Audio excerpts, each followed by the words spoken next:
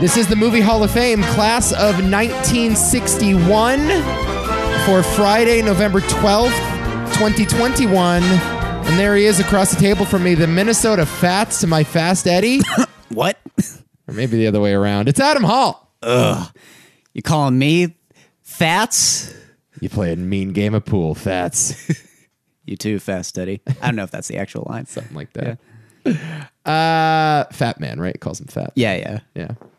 He's a very fat man. He's that Jackie Gleason. Yeah. It's a good. Was Minnesota Fats a real dude though? There was a guy named Minnesota Fats. I don't think that this character is meant to be him. Inspired by him or yes. anything? Okay. I think he was inspired by another sort of pool hustler. Another Minnesota Fats. Right. Just a completely different Minnesota Fats. I It's a popular name. Yeah, that's kind of It's very specific.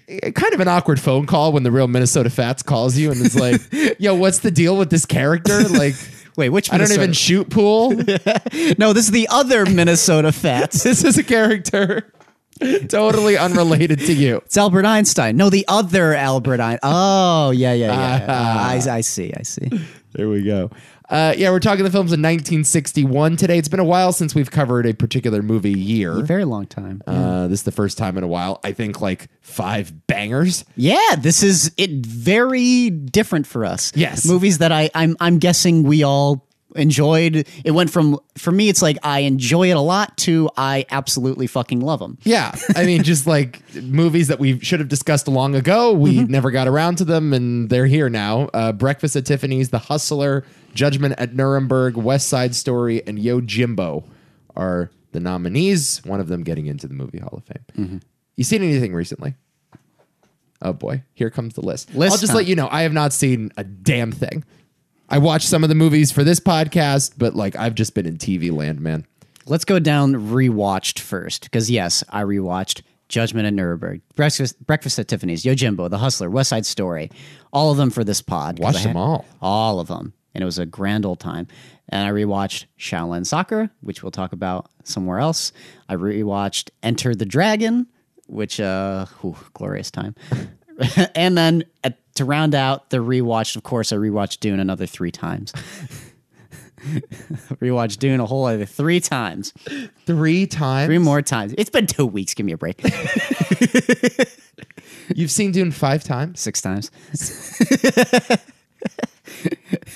Oh goodness, he's doing it again. I mean, you're spiraling. I'm not spiraling. You're a junkie again. It's okay. It's fine. It's like sports gambling with me. Like I have fallen off the wagon completely over the last 2 weeks. Hey, it's not. Hey, sports gambling's bad for you. I can't believe you're doing this again. Sports gambling's bad for you. It's been so long. It's bad for you. Because Adam used to like walk in here. He'd walk in here with like shriveled, like red eyes. That's true. Yes. And he'd like be twitching. His hair would be all disheveled. Yeah, I looked like Michael Myers. And he'd be like, Nico, I just spent the last 36 hours watching Blade Runner 2049 on a loop. It's true. Like it's been a while since you've done this. Like there's Mad Max Fury Road, which is what 100 times. That's the deepest hole next to Jaws that I think I'm in. Yeah, Mad Max Fury Road has ruined my life. Right. And then I found this new interesting drug, called Blade Runner 2049. It kept me going. And now you're on the spice. I'm on the spice, bro. By the way, the movie has risen dramatically in estimation for me. More than it already was. My God, is this movie up there for me? Sure. I mean, no surprise, but like, listen, I'm sure cocaine is fun the 10th time you do it as well. How would you know? I wouldn't. I keep my vices strictly to the confines of FanDuel.com. I still think Dune's better than French fries. I still think it's better for you. Come on, man. It's this wonderful, beautiful, poetic, artistic visual stimulation. It's funny because I was just having this conversation yesterday because we were watching the NFL game at Buffalo Wild Wings yesterday. It was a horrible, horrible game of football. The Dolphins and the Ravens. And God. I'm like, I turned to my friend and I said, football and French fries have this one thing in common. Even when they're bad, it's still football. Yeah. And even when they're bad, they're still French fries. I had the worst bowl of French fries I have ever had yesterday at Buffalo Wild Wings. They're the worst fries in America. Worst food in America. It's just a terrible establishment. The tables are sticky. The service is awful. the upcharging on drinks. Worst restaurant ever. Worst bowl of French fries ever. I polished that thing off in about 60 seconds flat. Damn. Immediately. That's crazy. And it's like, in that moment, those might be the only two things. It's like bad football is still football and bad French fries are still French fries. See, this is the difference between you and me. I am known for if the game is like, I don't know, what's a reasonably ridiculous score? I don't know. If the score is 45-3 in a football game, I shut the game off. Right. Yeah, I don't. Because I'm not interested.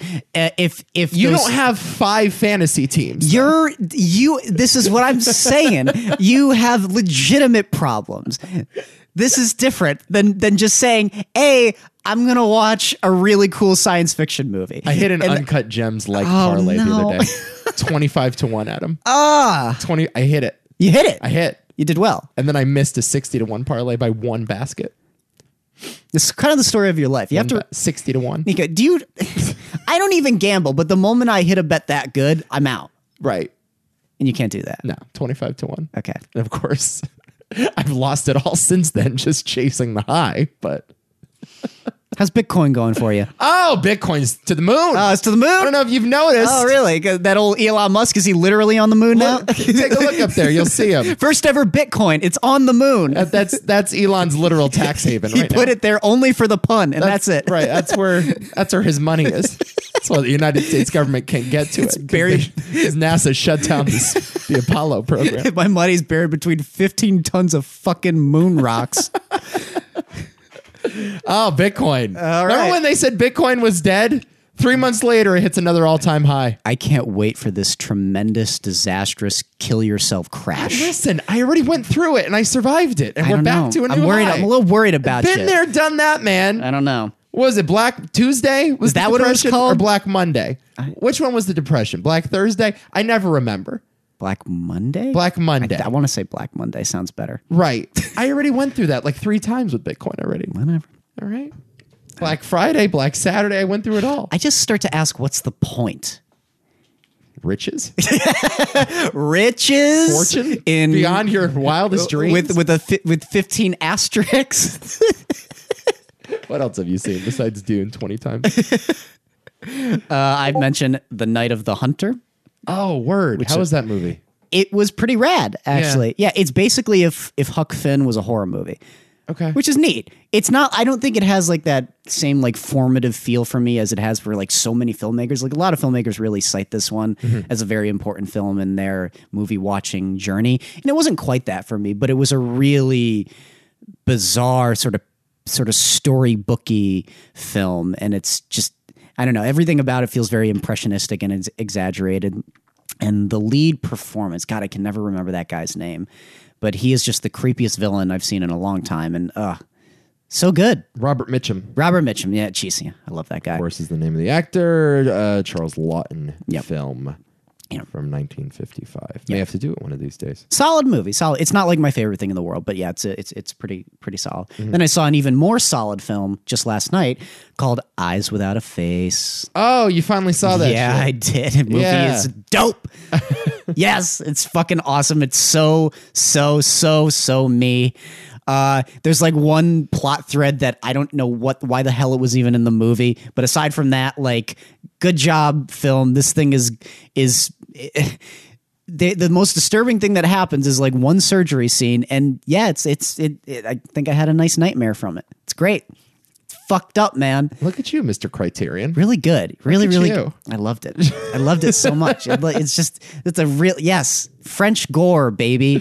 Just playing the hits, huh? Going through all of these. The surprisingly like touching ending. I mean, not touching. A guy gets his face eaten off by dogs, so there's that. But you know, like the way the title is literal, correct? Don't spoil it. Okay. Yes, it's literal. Yeah. Yes, it's literal. Sure. Really good movie. Great music. Awesome performances. One of the most beautiful actresses I think I've ever seen in a movie. I can't figure out what her name was, but she's like one of the supporting characters who like shoplifts and so good. You need to get me the name of that woman, please. I do. Please find that for me and send it to me later. French babes, man. Yeah, you want to send that my way later on? Well, I could use some French babes in my life. What's the password? What else? Titan, which I've talked about. Man, I feel so bad like coming in here. I haven't seen anything. I've just watched like fucking Curb Your Enthusiasm in succession. I need to get to Curb Your That's all I've been doing. I am just Mr. TV these days, man. Yeah. No, that's fine. You know, there's a lot probably, you know, honestly, there's a lot better out there. Honestly, like, yeah, I don't know. Like for me, it's Dune and it's one other film that I'm like kind of crazy about. Okay. So what's up with Titan? It's bonkers. It's whack. It's fucking nuts. It's one of my favorite films of the year. Okay. It's just this very, very strange kind of fable of a movie. Where I think a lot of, I said this on the other pod, where it's like, I think a lot of people are going to watch it and take everything as not supposed to be taken literally. It's all sort of metaphorical. It's all happening in someone's head. I'm like, you know, like, it's filled with metaphor. Like that's why the decisions are so wacky. But no, I think in the context of the world in the movie, everything is actually happening. Yeah, I prefer when that's the case. Yeah, me too. Like I kind of prefer when the movie itself is the metaphor. Like and Godzilla is right. kind of that movie. Yeah. Right, exactly. Yeah. Like I can sort of draw my conclusions outside of it, but yes, in the context. When I'm sitting in the theater and I'm watching it, I'm supposed to take away that there is a monster destroying a village. Sure, because I find like when the movie is sort of questioning that, you veer off into other tangents that sort of take you out of the experience, and you sort of watch it a very different way. Where right. You're not literally in the story anymore. You're sort of actively questioning it. Yeah, and you're trying to figure out what the metaphor is, and you're like trying to like parse out intentionality while you're watching. Yes. Which is like maybe a Jordan Peele movie, sure, or something like that. And that was the problem with another film that I saw coming up, which I still liked, but that had those issues. I felt that way about Candyman actually, because the new Candyman, the original Candyman. Oh, I love the new the old Candyman. I love it too. I haven't seen the new one yet. And you know, from what I can gather, some of the criticisms with the new one is that, again, it tries to over-explain the metaphor. Yeah. But one of the things I love about that original movie is, you know, the characters within the movie are questioning whether or not this is happening, but you are always certain that this guy is actually there with a hook and a bunch of bees and is actually tormenting this woman. Yes, I agree. That's what I like. And so it creates this thing of like, all the other characters in the movie think she's crazy. And it's a great, like a mistaken identity film for that reason. Yeah. Amongst other things. That movie rules. Yeah. That movie's so good. I was and this is the thing, like I rarely get pleasantly surprised by horror films of that era, but that thing rocks. Yeah. It's not perfect. I still think there's some issues with its handling of the themes at times. Some of the racial themes are, I would call slightly muddled. Heavy-handed, maybe. At times, yeah. But as a horror experience, that thing kind of rules. It's kind of fun. I watch Candyman, you horror junkies. Yeah, it's really great. Great score. Great. Yeah, that score is awesome. Is that a Philip Glass score? It's I don't know. I think it is. I think he did that. I love Tony Todd, by the way. Just like anything that he pops up in, and he's back for the new one. I've seen where he is in the new one, and he's not back. Oh, cameo. Oh, yeah. Don't like that. Yeah, he's not really back. Okay. Because he should be. Like, why can't he be? Whatever. He's awesome. I love Tony Todd. Okay. Anyway, and then I saw The Card Counter. Oh yeah. Oh yeah. Fuck to the yes. Fuck to the yes. Stop wincing. Yeah, it's a gigantic waste of time. What a great movie, and I will not have this right now. Pretty low on my scale for movies of this year. Stop it. I really didn't like it. Right now. I really didn't like it. Watch your mouth. I thought it was, I've been sitting with it for a while. I watched it and walked away from it, and I thought, okay, this is teetering on waste of time, right? And I think the more I've gotten away from it, the more of a piece of crap I think it is. Yeah. How dare you? Yeah. Oscar Isaac is unbelievable in this movie. He's good. First of all. You have a great performance elevating what I think is pretty mediocre material. Listen, it is a Paul Schrader movie in that it is about a somewhat difficult anti-hero. Yeah, about who just sits in a dark room and writes in his journal, struggling with his past and searching for redemption or salvation, or maybe both. Sure. It's a lot of religious iconography. He's playing his hits. A lot of them.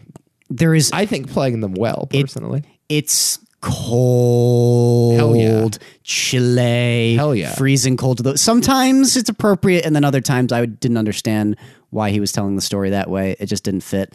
I didn't like any of the supporting characters. Tiffany Haddish. Nope. Ty Sheridan. Nope. Tiffany Haddish is weird casting. Yes. I'll give you that one. Yeah. Yeah.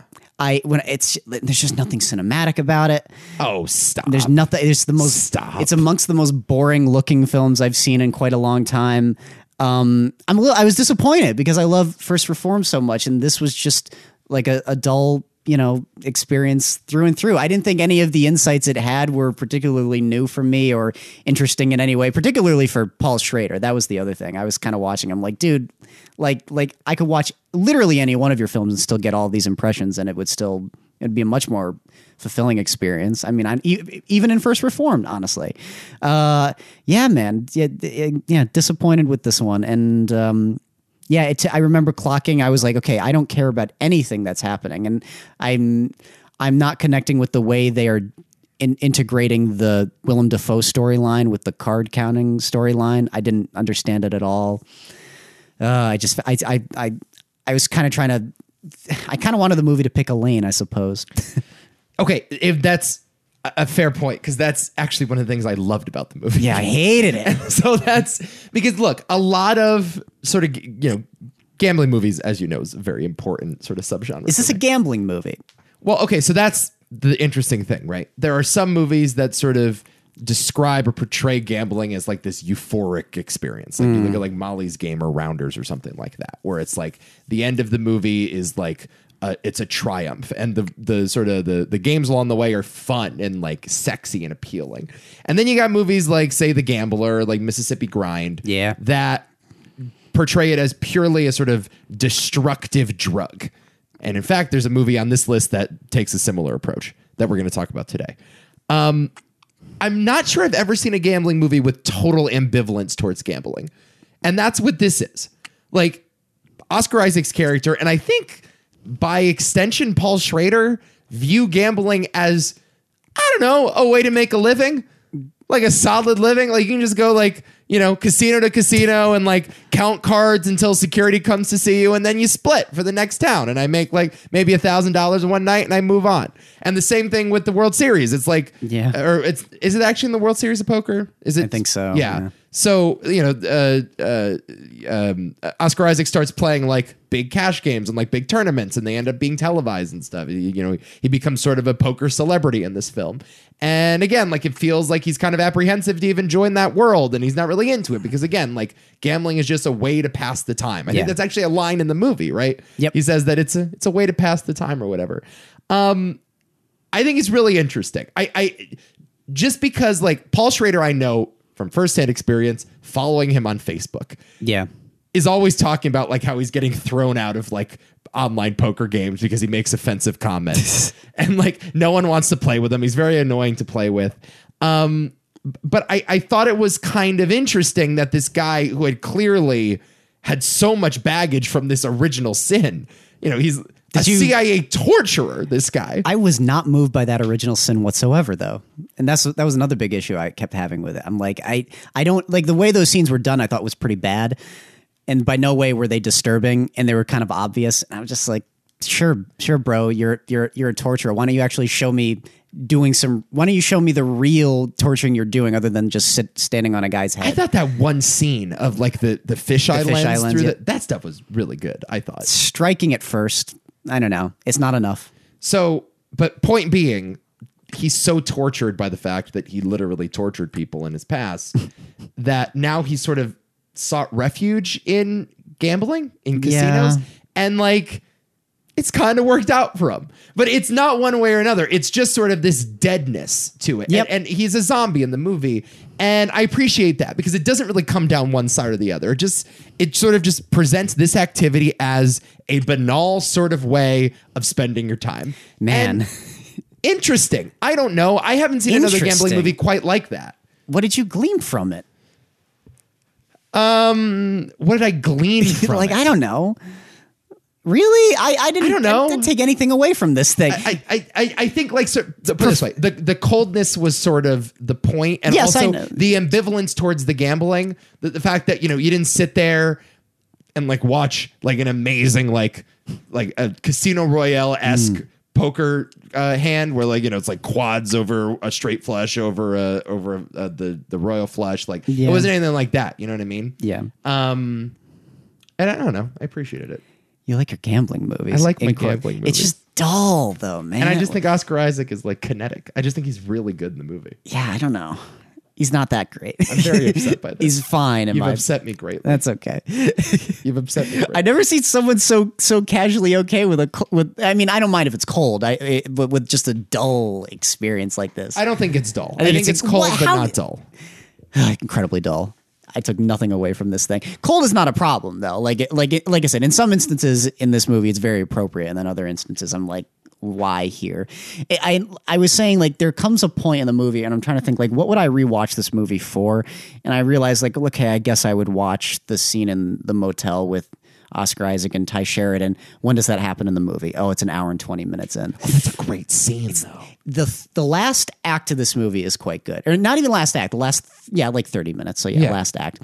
But that takes so long. It's really good. It takes so long. It's a slow burn. It's there. Schrader. I don't know. That's what he does. Well, the slow burns don't bother me in First Reformed. That's striking and harsh, and that movie sinks its teeth in you from the very beginning. Yeah. You feel like the haunting nature of that movie right out of the gate. Where it's like, why am I meandering through these boring locations? I can't stand the setting, by the way. It's just not for me. And again, it kind of lends into the way this movie was shot. God damn, this is just so visually uninteresting. Yeah, I will say First Reformed, the cinematography was a bit more inspired. Yes. Yeah. There's a minimalist approach in First Reformed that is appropriate for that character's headspace too. That looks great, and again, you see it, and it freaks you out how still that movie is. Right. And in this, it was just like, well, because it's the eye of God. Yeah, right? yes, yeah. It's like God is like able to see right through it's you. it's judging all the time. Right. And I felt like here it was just Paul Schrader working on a low budget, and it is. It's like whatever. Yeah, I'm just a mark for these things. You are. I don't know what to tell you, man. Like, come on. I was like, I loved it. I was a little surprised you liked it that much. I'm not even, I was like, why does he like this? It's. I watched that movie when I was sick in bed with like a really nasty flu, and I had like a 105 fever. Yeah. It wasn't that high, but I'm just like sitting there in agony watching this movie. Damn. And I'm like, yes. I don't get Oscar Isaac. Put my head in a vice. I just don't get it at all. I loved it. I'm sorry. I seriously, because it didn't strike me as much of a Nico film aside from the gambling elements and I guess the self-reflective elements. Yeah. I don't know, man. Anything else you've seen? That's it? No, I've seen more. More? Yeah. There's more? Yeah, of course there's more. I saw a film called Lamb. Oh, yeah. What's the deal with Lamb? It's decent. I've heard like some really bad things and some really good things. I understand both points. It's not a great movie. Has that issue I was talking about before where it's like, wait a second, is this literal or is it happening in the context of the movie? Or is it metaphorical rather? I'm like, it was really distracting, particularly with the performances, and I didn't understand like the point and the way the characters would sometimes react to the character of Ada. Do you know what it's about? I know it's about a lamb, or at least that's my guess. A lamb is involved? Not quite. Okay, we'll call Ada a lamb. Okay. So the way they react to Ada, and it's like, wait. What do you mean we'll call Ada a lamb? I don't understand what that means. She'll just say she's a lamb. But she's not a lamb? Not exactly. No. He's looking on his phone, people. Stop it. I'm looking at the picture and I see like the poster, a guy's holding a lamb. Yeah, it is. Okay. Oh. Okay. Now I get it. Did you see the hand holding? Yeah. Okay. Yeah. I got it. It's weird. Well, now it's been spoiled for me. Is that like a twist in the movie? No, it happens in the first like 20 minutes. Okay. It's a mood piece for sure. It looks gorgeous. Okay. My God, this is a good looking film. But it's almost too minimal, I will say. There's almost just not quite enough there. This happens sometimes. Even with A24, this sometimes happens, but it is a short... Is this an A24 movie? Yeah. Okay. It's a short film that's extended for an hour and a half. That's basically what it is. Got it. And it's, there's a lot of padding. There's a lot of it that, is just meant to set the scene and Ada growing up and the couple dealing with being a parent and loving it and sort of the disturbing nature of them being parents because of what they're raising. And even though like I think the film has tons of problems, I do admit like I love that Otta. And I love that ending. Like it's adorable. And the ending kind of got me. I do love this ending. And it was upsetting and it's more sad than it is scary. It's not really a scary film at all. Okay. And yeah, it's just a really strange movie about like again, people fucking with nature, but in the most intimate way I've ever seen. So in that way, I really appreciated it. And I'd be lying if I said that I wasn't moved, like here and there, like significantly moved. I don't want to take any credit away. It's not you would hate it. Okay. And yeah, I'm not even going to recommend you see it, but interesting one. I just realized we're like right around the corner from our top 10 lists. Yeah, It's like a month and a half away. I haven't been keeping track of my top. I know. 10 I list. gotta cram some movies in, man. Yeah. There's a lot I have not seen that like I feel like I need to. Well, I'm almost done. There's one more movie. It's my favorite movie of the year. Oh no. You do not see The French Dispatch. No. Okay, thank God. Spencer. Word! Spencer is fucking incredible. I was worried. No. I was worried there were going to be some hot West No. takes. No. coming. Okay. For the record, yes, my answer probably would be Dune, but I'm disqualifying it. Dune is not on my top 10 list. Okay. So don't worry about Spencer, huh? it. Spencer. Spencer is kind of brilliant. Okay, I'm going to watch it between now and next time we do this, and we'll maybe talk about it. Just please, for the love of God, try to distance yourself from the fucking royal family. Because Yeah, I hate I know the you royals. hate that. I do. It is a anxiety film. Okay. It's a great, Word. really nonstop anxiety film with, next to Hans Zimmer for Dune, my favorite score of the year. And I've heard like Kristen Stewart is just on another one in this. There she is. Yeah. There she is. Yeah, she's phenomenal. Like Absolutely. running away with the Oscar. What's the Yeah, deal here? it's not even close. Not It's even close. I'm like, mouth ajar the entire time. Like, Kristen? Diana, is that you? There's this one great little detail she does, and just a tiny thing. I just have to comment on it. Like, only I would care about this, but she's getting into an argument with Charles, and she's at a pool table, and you just see like his answers just getting her more and more just churned and stirred up, and she does this great little movement with her hand that she just can't stop. It's like a tick, and it's like something like, it's a very like when you know, like an actor, like, this is something actors say a lot, like where it's like, in order to like show you're a good actor, the most noticeable thing is what you're doing with your hands in that scene. And I'm Right. just like looking at that detail. It's so real and believable and human. And there's not a moment where I don't actually feel the amount of rage that's boiling up in her. It's just it's probably the best scene in the movie. I love it so much. And it is helped by Johnny Greenwood's score. Yeah. Because amazing. I loved it. I'm looking forward to this. I've been wanting to see it. Came out last week, right? yes. Yeah. So yeah. I've been looking for an opportunity to see it. Maybe I'll see it this weekend. Abby and Rachel saw it, and I'm like, oh, I really wanted to see it. And then we went the other night, and I'm like, oh, this movie's really good. Wow. yes, it's my number one. Dune would be number one for me, but I'm disqualifying it because I got to wait till that part too. So Yeah, the list, man. All right, I will see it by the next time we do a podcast, and we'll talk about it. Yeah. Does the film get into the fact that the royal family murdered Princess Diana? Is that touched on? are we going there? No, they don't. Okay. They don't do that. Just checking. Pussies. It's not about it's sort of a fictitious. It's not like a true story. It's like an impression of a true story. Is the idea. Sure. They even say at the beginning a fable based on a true story. For the record, I do not believe the royal family murdered Princess Diana. Yes, you do. It was John F. Kennedy. Okay. It was Bugs Bunny. Cool. All right, let's get into it. Okay. The year is 1961. Man, you've just been churning these out. Yep. I watched Only Murderers in the Building. Only Murders in the Building I heard it's a delightful show. on Hulu. Delightful show. Okay. That's what I've been doing with my life. I just have needed delightful shows. So I'm just watching Curb, watching that, watching football.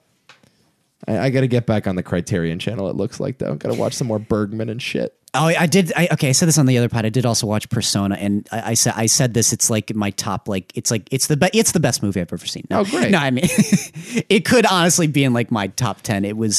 It's a life changing experience of a movie. Persona. Yeah, maybe. Persona. Yeah, we'll see. Holy shit, Persona. We'll see. The year is 1961.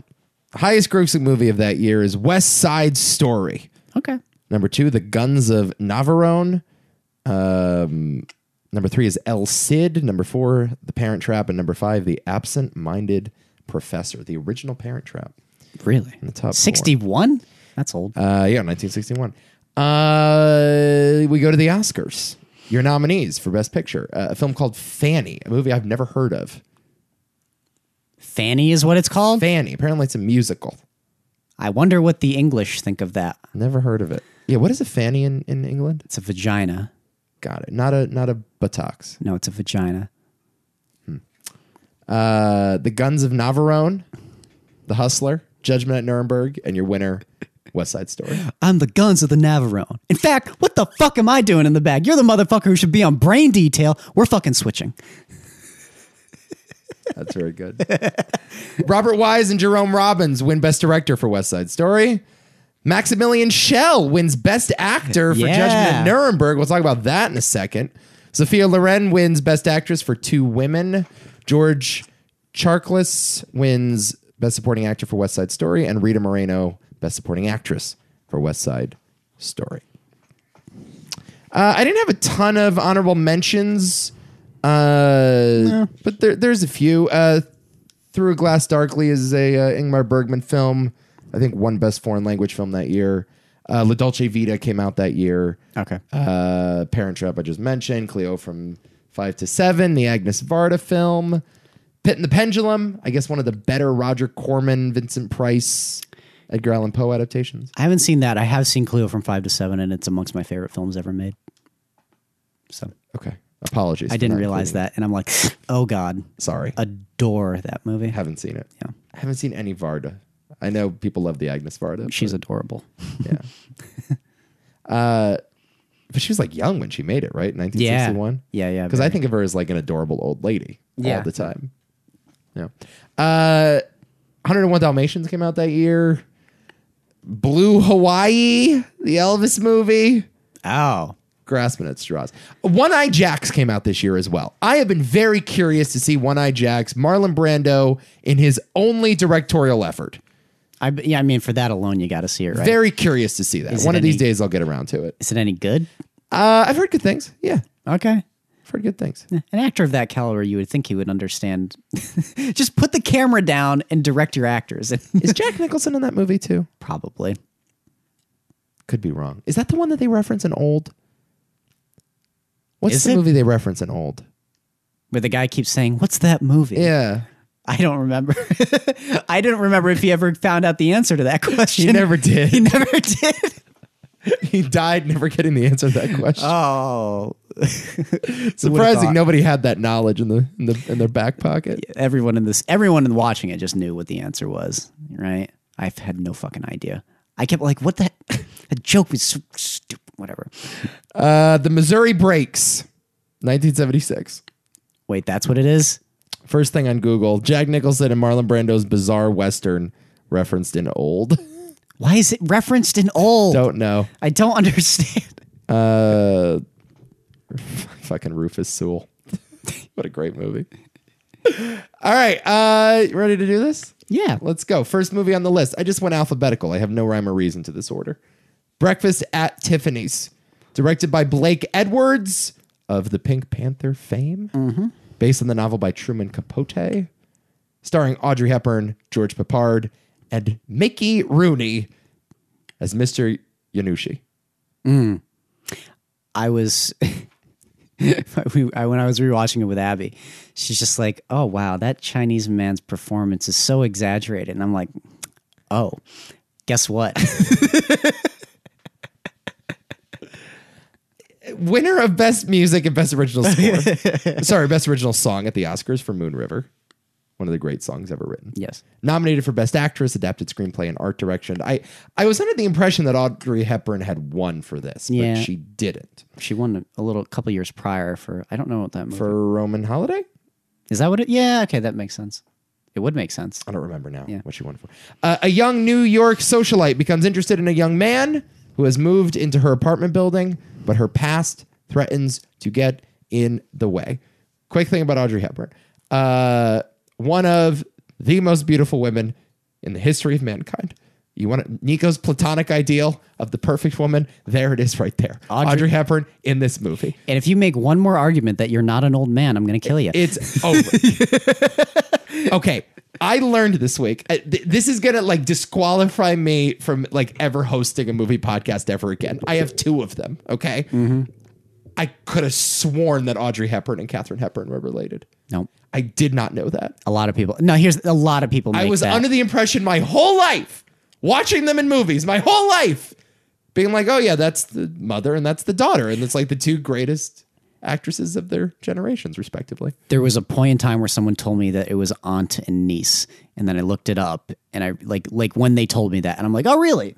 Right. Oh, that's not true. Audrey Hepburn, that's not even her real name. Hepburn is not her real last name. Nope. It's stage name.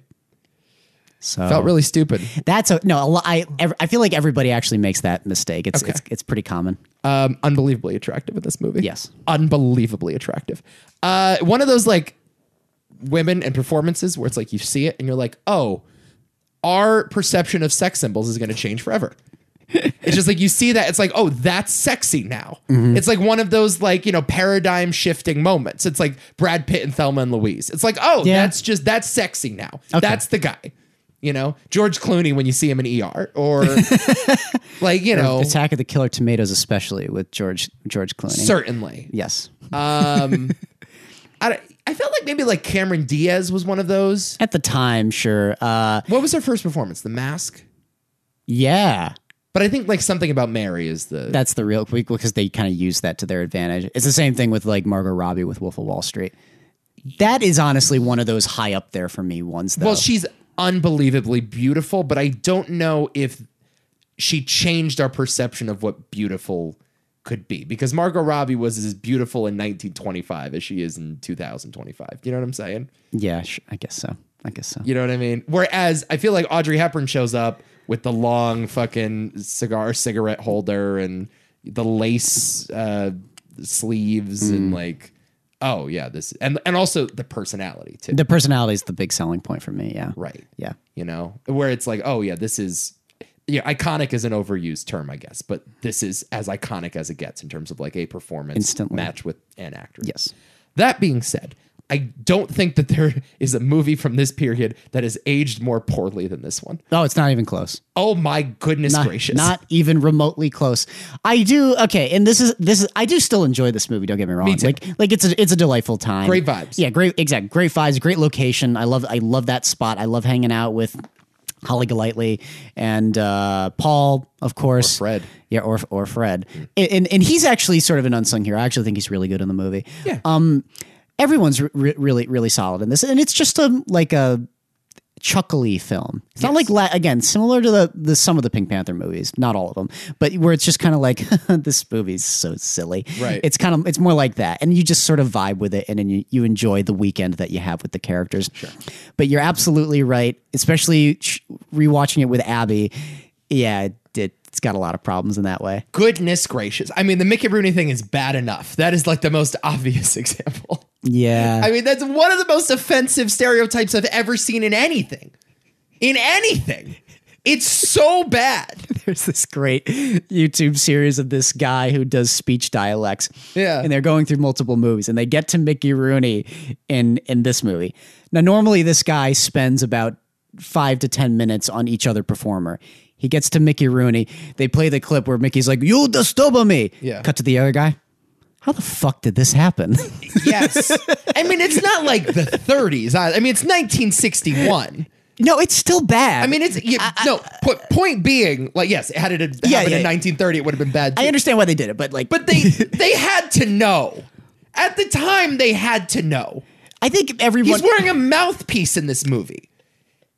He's wearing a mouthpiece. It's the glasses, the fact that when he wakes up, he hits his head on the China lamps, and I'm like, God, it's bad. And I mean, like, it gets some laughs, but like the laughs that it gets is like when he's leaning over the balcony and the water is like dripping. That's like the actually like most legitimately funny. The rest of it is just cringe. Yeah, I know it's not. Oh my God. Yeah. And I'm a hard guy to offend with this stuff, but that's brutal, man.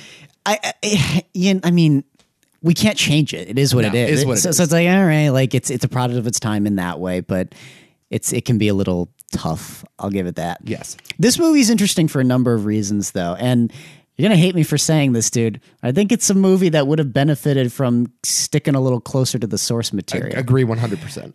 One of my big issues with this movie happens to be the fact that the relationship between Holly Golightly and Paul/Fred forms into a romantic relationship.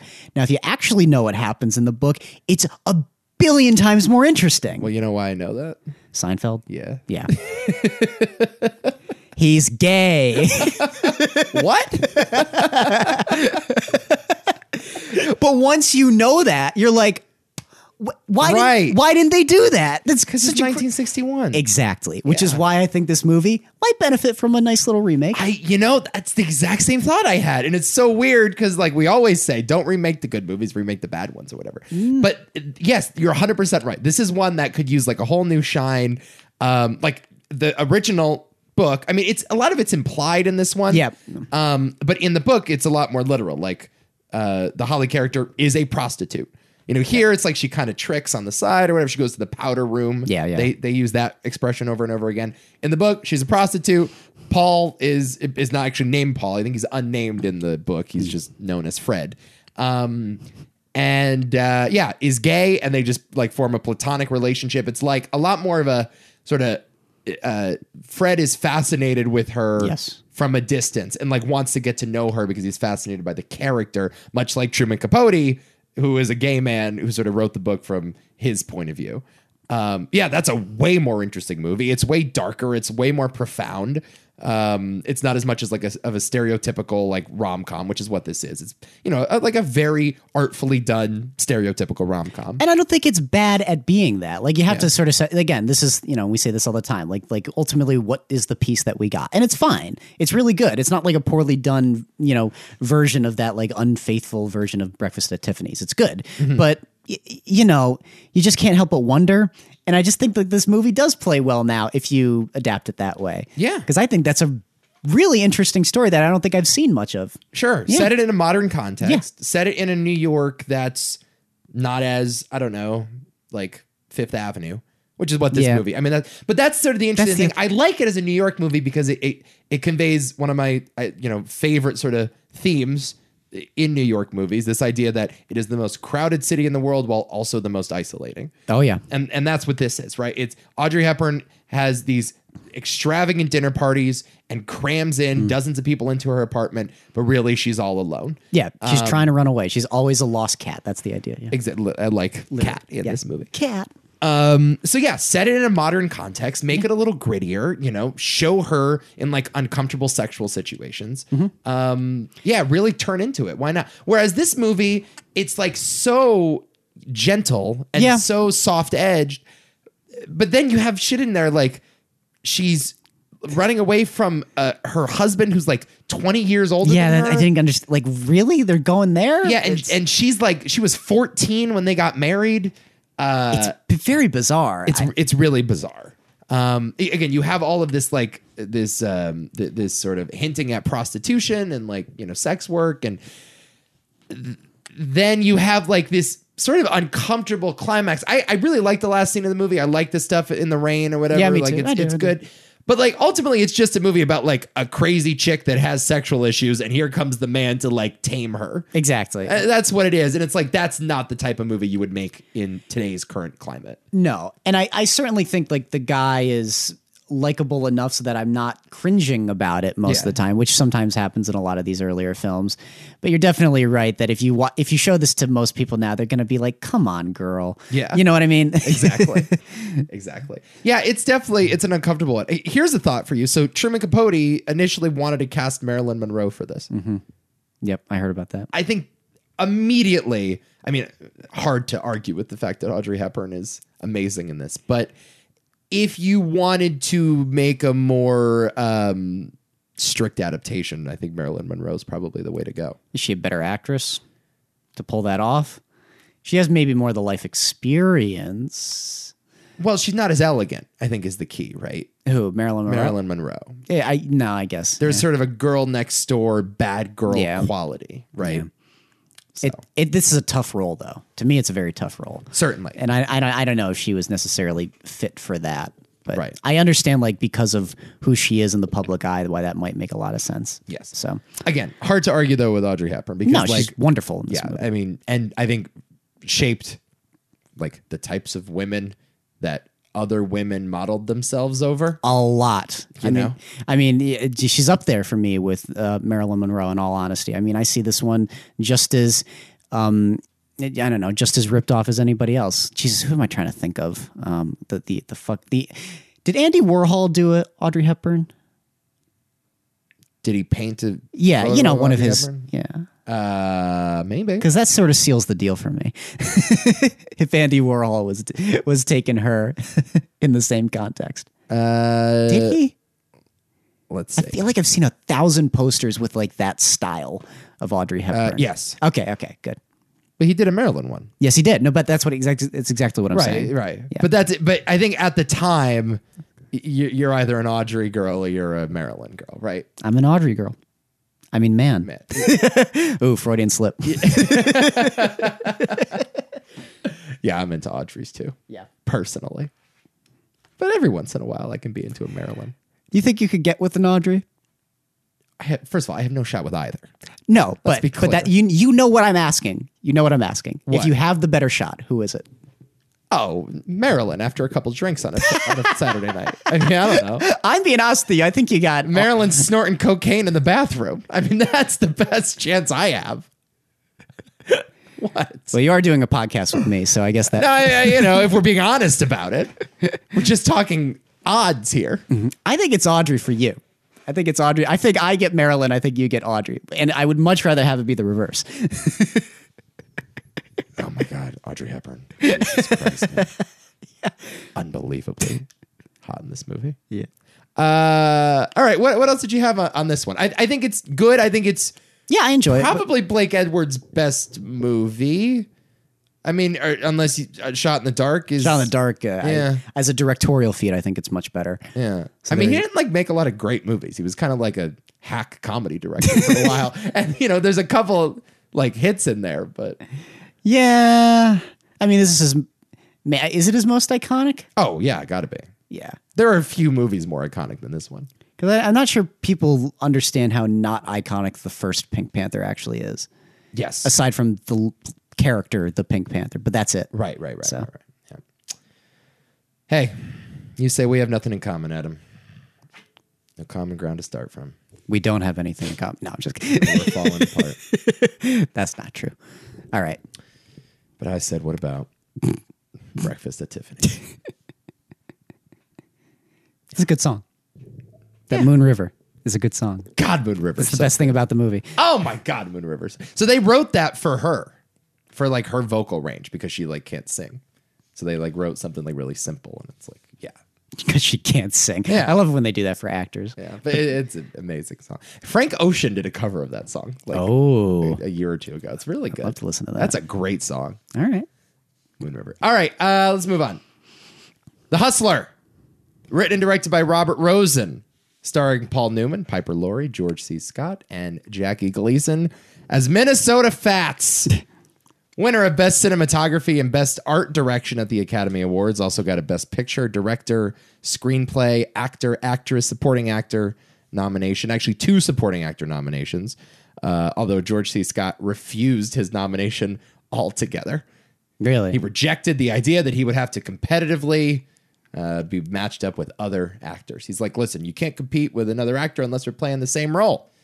That's true. Oh, that's a good point, though. Good point. It is an interesting. Good point. He always turned down the Oscars, though. Even when he got it for Patton, he's like, no. Refused this nomination. Then a couple years later, they give him the win for Patton, and he's like, I'm not showing up.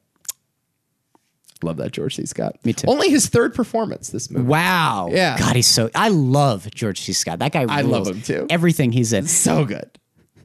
An up-and-coming pool player plays a long-time champion in a single high-stakes match. That's the plot of this movie. Just one of my favorites. Is it? Ever. Okay. Yeah. I mean, incredible. Not perfect. The Piper Laurie performance is flawed, although maybe intentionally so. I mean, she's a mess, but I'm not sure like she plays a great romantic lead or femme fatale, if you can even call her that. I mean, she's much better suited to Carrie. She left acting after this movie, in fact. Came back 20 years, did Carrie, then ended up doing like Twin Peaks. I think like she was always born to play like the scary mother or grandmother. I love the Twin Peaks parallels we're going to draw multiple times throughout this pod. Are there Twin Peaks parallels? Yes. Okay. Hold on. Going right over my head. Anyway. Yeah, but point being, this is an unbelievable movie. Paul Newman just knocks this thing out of the park. I'm kind of exactly right there with you. It's not, I wouldn't call it like one of my favorites, but I do and it like really, really, really like it. It's maybe just the centimeter before loving it. Might as well say I love it. Because I find the opening to just be so much fun. Oh my God. So engaging. And the way you start on a high and then it feels like you're being dragged through the mud by the end of that opening act is crazy good. Right. Crazy good. Well, it's interesting how he does it, Robert Rosen, because that first scene just goes on and on and on. Yep. And it's like, God, is the whole movie going to be this? I think that was the first thing I thought when I watched it for the first time. It's like, is this whole thing just going to be in this pool hall? And it just tires you out. Yeah, I mean, it is. You're right. It is exhausting, but it's also like enthralling. Well, because it's pool. Here's the thing. Pool's just fun. No matter Pool's legit. Pool's awesome. For a while there, I thought I was going to get into pool. I came like really close. Really? Oh. Have you spent some time in pool halls? Yeah, sometimes. I've spent some time in pool halls. I've always loved the experience. I love the vibe. They're lonely and pathetic, so that's like my favorite place to go. You know? I love lonely and pathetic places where like alcoholics just drink and play a monotonous game over and over again. How's your pool game? It's been better. Okay. I haven't played in a while. Last time I played, it was a little rusty, I'll be honest with you. I was never a great pool player, though. I'm okay. Yeah, it was never quite. Well, when I was in college, I played a lot because we went to the same school, obviously. And the student center had that big pool hall, so I spent a lot of time. Some of my friends got really good. Those players, I just like blow me away when they're that good. But I mean, there were times in college where we just sat there for hours and just cycling through opponents. You just play guys over and over and over again. Yeah, pool rules, dude. Yeah, pool's awesome. I gotta get back into pool. I have like when you go to the Outer Banks and you rent a house there on the beach, there's always a pool table in the basement. Yes. And I will play pool more than doing anything else during that vacation. Yeah. I just love pool. It's a great game. I will play pool for hours. Yeah, we got to go to the local pool hall. I'm not a great player, but my parents are very good. Both of my parents are very good. Yeah. So I've learned some tricks from them. I used to have a pool table. I played just incessantly. I was like maybe 13, 14. That's when I really got into it. Yeah, I got to work on the game. A little rusty. Got to start chalking some cues. Yeah. So yeah, pool. But yes, so that opening scene is this epic film. It's almost like a short film within the larger film. And then, yeah, you're right. You hit sort of a brick wall as the character does. Which works at first. Yes. This is the thing about that brick wall. And it's my greatest criticism with the movie because the brick wall, it feels glorious at first. And boy, does it hurt. You know, Yep. You're right there with him. It's all making a lot of sense. And yeah, then he meets Piper Laurie. And I got to be honest, on rewatch, I had forgotten how little of that actually worked on me. She's a drag. The movie starts to drag, and not in a way that I thought was intentional, because I was just really zoning out. I'm like, I'm just not interested in this. I get it, movie, after 5-10 minutes, but you're still going. Like it's kind of a blur, if I'm being honest. Like that. It's almost 30 minutes of the movie. Yes. It's a long time. Yes. And it just takes me a while to finally get coaxed back into it. And I start to get there when George C. Scott enters the picture again. Which is great. It's awesome. Yeah. It was so desperately needed. But I can't give the movie a perfect score because that's a pretty enormous chunk of the movie that I just really wasn't in it. But again, once it figures out how to reel it back in with that character, and wisely so, because that's a very smart character to go back to, because you realize, like, oh, it's not Minnesota Fats, this guy's the villain. Right. And I love that sort of like corporate, I mean, he's sort of a metaphor for the corporate mindset of how you take that and You keep chasing the paycheck. Yeah. Turn it into something disgusting. Right. And you sort of see the corrupting nature of money. And that's the interesting thing about the Minnesota Fats character. He's the one character that doesn't handle his own money. Someone's always counting the money for him. This is just a professional enterprise for him. But he's also kind of a tragic figure in that way. You treat him as the scumbag at the beginning, but you realize like he's basically had his soul sucked. Right. Yeah. And then you're like, oh God, like now my relationship has changed with even this guy, and I thought he was the bad guy. Sure. But he is purely transactional Yeah. in the way that Paul Newman isn't, or at least Paul Newman learns to be by the end of this movie. But yeah, what's so interesting about it is you have the sort of the climactic game, like if you're thinking about it in terms of sports movies, this is the game that would come in the last 15 minutes, happens at the beginning, and it's long, and there's so many crossfades. The movie Oh is my just God. impeccably edited. Yes, it is. Like the passage of time is just like it's felt. And then you revisit the same pool hall, the rematch, Jackie Gleason and Newman, and it's short. It's like Happens. 5 minutes. Yeah, and tiny. and like that's because the climactic game, like the sort of the game for plot purposes has happened already, and now it's about character, it's about personal growth. It's not about pool skill anymore, because Newman always had the pool skill. It's about learning when to walk away. Yep. Right. Yep. It's not about the game at all, really, at that point, because I think the last pool game they have, I don't think Minnesota Fatsy doesn't win a single game, and basically his stat was like, yep, this is it. He's gotten to that point where he can finally sort of take responsibility for himself, and can walk away. Yeah, exactly. Yeah. Roger Ebert put this perfectly in his review for it. He said this is one of the few American movies in which the hero learns by surrendering, by accepting reality instead of his dreams. Yep. Right. So there's like a sort of double-edged sword to it. There's like this victory of like, oh, I finally won. I'm finally the greatest pool player in like the Midwest or whatever. But at the same time, I've done that by surrendering my soul.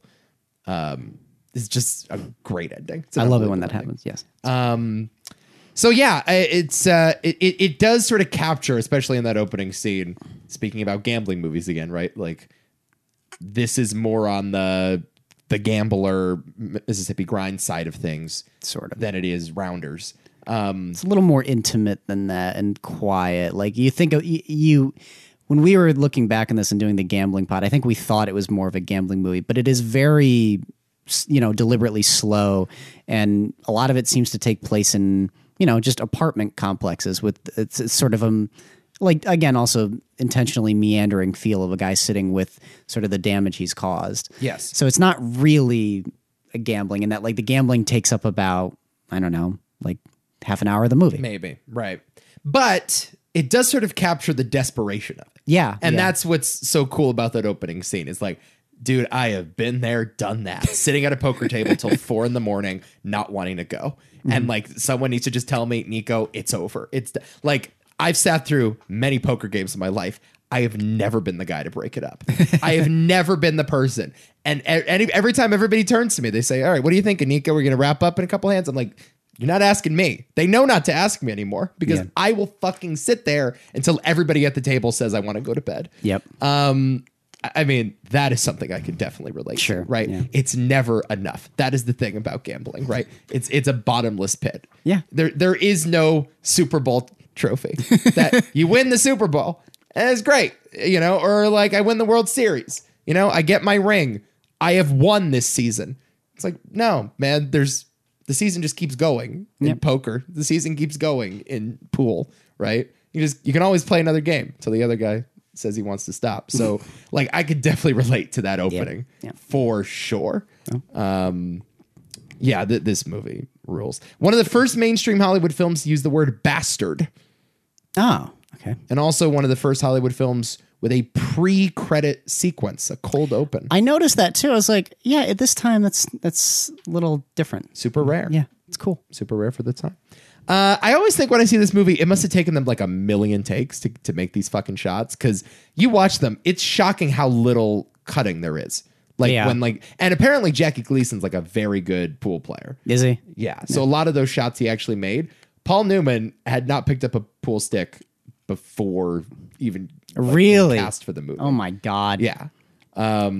He had to learn it all, and he bought a pool table and put it in his basement and just like nonstop practice to get these shots right, because they're not really using doubles. Some of the trick shots they use doubles. They're wides too, is the thing. A lot of them. They're wides, and they require like multiple shots. Like Fast Eddie will like go on a roll of like 4 or 5 balls at once, and he's got to make all of them. And if you miss one of them, we have to do the thing all over again. Yeah, exactly. Yeah, it's pretty good. That's a lot of film wasted on takes, by the way. Yeah. I would hope they had a few cameras set up. Yeah. But back then, a multiple camera setup is also not quite the thing to do. Yeah, it must have been a nightmare. It must have been a total nightmare. But then you think about the similarities later on with Color of Money, which is another movie that I like. Yeah. I do like Color of Money. Do you like this more? Yes. I think I do too. Color of Money's good though. That's a underrated sequel. That movie's solid. Yeah. Yeah. Great script. Richard Price script. Similar. Paul Newman won the Oscar for that one, though. Yes, he did. Kind of a makeup call. I guess. Yeah. Lifetime achievement. Like, He's good in that, but yeah, I understand. Similarly, great editing in that, but what do you want? It's a Scorsese film. yeah. The Hustler. Really good. Really good. There it is. Now what? We move on to Judgment at Nuremberg. Oh. Directed by Stanley Kramer. Yeah. Starring Spencer Tracy, Burt Lancaster, Marlon Dietrich, Maximilian Schell, Judy Garland, Montgomery Clift, and a young William Shatner. Yeah, kind of a surprise, isn't it? The only surviving member from this movie. The only one still Wow, is that right? around. Yeah. Damn. Shatman. He should have been gone. He's fucking 90. but Young and dashing. He's still young and dashing. Going to space. Have you seen that guy? He's already been to space. I know. It's crazy. Yeah. Love him. Winner of Best Actor, Maximilian Schell. So interesting because I'm watching the movie. I'm like, this guy's fucking stealing the show. Yeah. Just like a dominant performance. Oh my God, by that yeah. dude. Yeah. And also won Best Adapted Screenplay, but got a bunch of nominations. Nominated for Best Picture. Tracy got a nomination. Clift got a nomination. Garland got a nomination. And then Director, Cinematography, Art Direction, Costume Design, and Editing. Okay. In 1948, an American court is occupied in occupied Germany, tries 4 judges judged for war crimes. Nazi judges, I should say. This movie's awesome. Thank you. This movie's really good. As a- And I was expecting, like, a kind of stiff, austere, like Hollywood drama that gets kind of preachy and like it is that at times. Like I have some problems with the third act of this movie, particularly like the last like 30 minutes of the movie. Not into it. It's long, by the way. Yes, 3 it is. hours long. But it's really good. I mean, these are just like a bunch of actors at the top of their game, just like executing well-written material with like a lot of interesting ideas. Extremely well written. It's a movie that doesn't quite pull punches until it sort of does by the end. I agree. I have a problem with the end. We'll talk about that. I sort of agree. I agree with like Burt Lancaster's monologue. It's well done, but that's the Hollywood. It's the worst part of the movie. It's the most Hollywood thing about it. Yeah. But it's extraordinary. It's one of my favorite films on this list. Actually, It's really good. I think you have a movie. It's been a long time. You know what? Well, man, I don't know. I don't know if it's. I've seen a movie quite like this that is in such a contained space that feels so frenetic and exciting. Like the way Stanley Kramer's directing this thing is really exciting. How he's moving the camera around from person to person in those incredible zooms to when he chooses to cut to someone really enforcing a point where someone's on the stand. It never really loses its muster. Here's the thing. It's like 2.5 hours long, but I rewatched it, man. This thing goes. I watched a full 3-hour cut. I don't know which one you Wow, watched. yeah. Mine was, I don't know if it was like the extended cut or whatever. It might have been a 3-hour. Clocked version. in at Yeah. 3 hours on the dot. Very hard to find, by the way. You can't rent this movie anywhere. I think you need like the DVD in order to, or you just steal it. It is long, but you're right. It does move, and it moves because of like very simple directorial choices. Sure. Just like really simple framing devices, character in the foreground, character in the background, watch them sort of look at each other. Which I love. I mean, it's a movie about the gays in a lot of ways, right? Not like homosexuals. The but literal gaze. No. Perspective, like human It's perspective. about like, the human gaze. Yeah. It just nails it. Stanley Kramer just directs the shit out of this. Yeah. To think this guy made It's a Mad, Mad, Mad, Mad World. Yeah, I guess it does make sense. That's a similar movie in that way, that it Yeah. just never lets up. Never lets up. Not about gays, but about cars crashing into shit. Right. But, it's mostly diegetic sound and music if there's any music. I mean, there's very little music in it. Most of the courtroom scenes are just like silent monologues. Well, the music at the end, at the beginning, at the end, with the, I think that was, I forgot what that was. What Some kind German war song, whatever. that plays before the Nazi when the swastika is blown up at the Right. Nuremberg rallies. Right. Yeah. But beyond that, like, there's not a ton of music at all.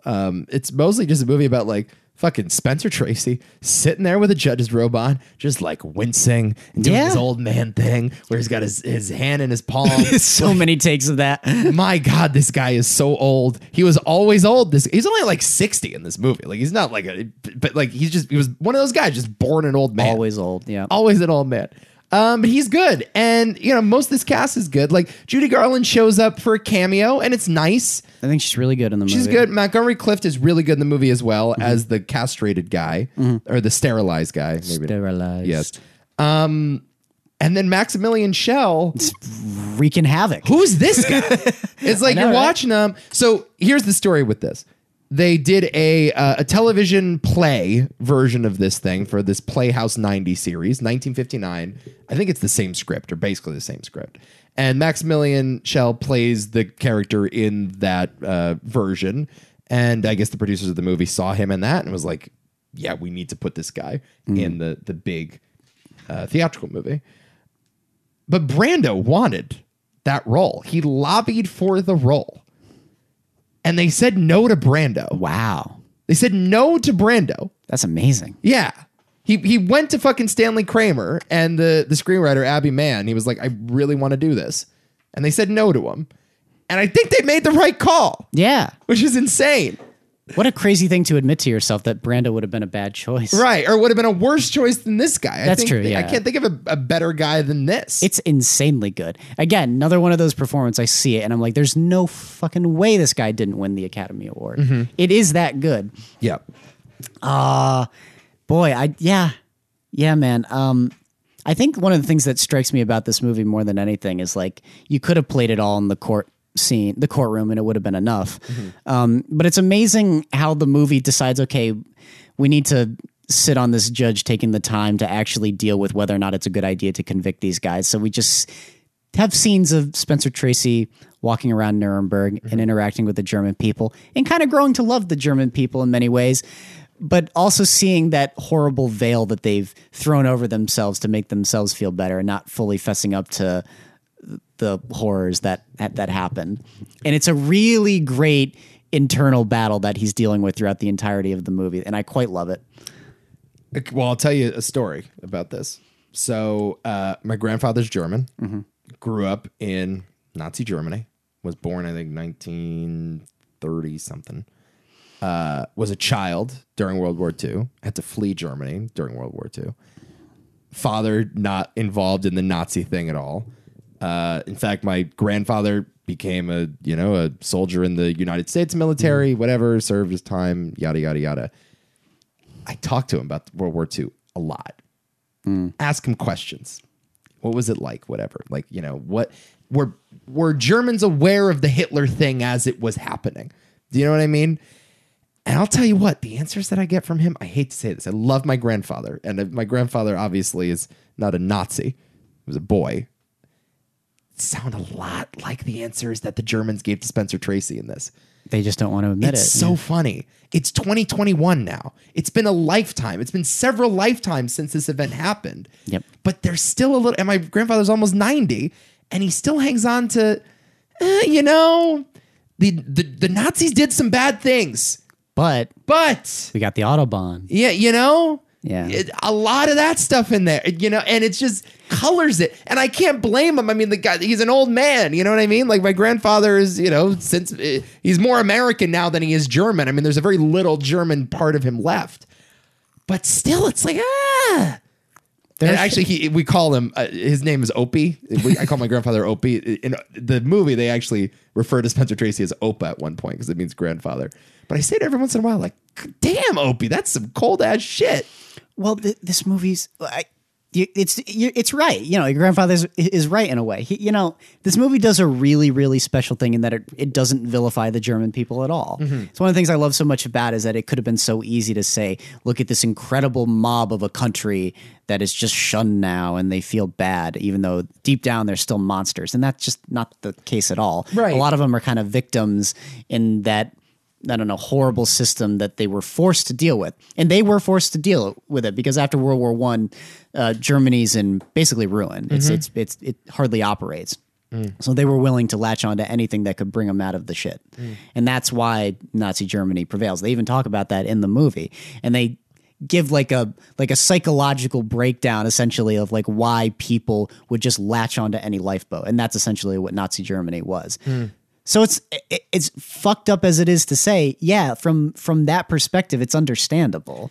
Yeah, no, I mean, I do get it. Seeing it firsthand, it's like, here's a guy with like a big heart and like, you know, and is aware of everything that went on and stuff. But, and I don't even think like the word apologist is right. Because he's not really an apologist or like a Holocaust denier or anything like that. But there is a part of you where it's like the pride that you have for your country, or the fact that, you know, you had relatives that stood around as your country was doing these atrocious things. It's human nature to sort of be a little defensive about it. And that's, you know, still a thing that exists. And one of the reasons why it's so hard to learn from examples like this, and one of the reasons why it's going to continue to happen, is you can always, you know, maybe like the Holocaust won't happen again one day, but there will be other atrocities committed in the name of some sort of government or some sort of higher power. And you're always going to hear stuff like, yeah, we're just not political. You know, we just didn't really know what was going on. We knew it was bad, but we didn't know it was this bad. We never thought it would go this far. And it's like, and that's the great Spencer Tracy line at the end of the movie. It's like, once you convicted one innocent man, you had already gone too far. The gate was open. That's the right. idea, So it doesn't matter. Like there is no such thing as like sacrificing your principles for one exception because you don't think it's ever going to get this bad. It's like once you kill one guy in a labor camp, like that's it. You're done. Right. You've lost your soul. Yep. So yeah, it is really interesting because a lot of that dialogue that I heard in this movie, it's like, God, I've heard this before. But it's sad though. It is sad. You know, like the fact that that's what they have to resort to, even though like I understand why, like I said before, I understand why you're resorting to it, but the fact that you're forced to do that is what's so terrible. Yes. And you're absolutely right about that too, where it's like, you know, like just not taking a certain level of responsibility despite pride for one's country. Like one's life is not as valuable as like the idea of a country. Sure. Or no, Jesus Christ. No, opposite. Yeah, gotcha. Please God, opposite. One life is Understood what you mean. One life is more valuable than the idea of a country. Right. That's what I'm saying. Yeah. Right.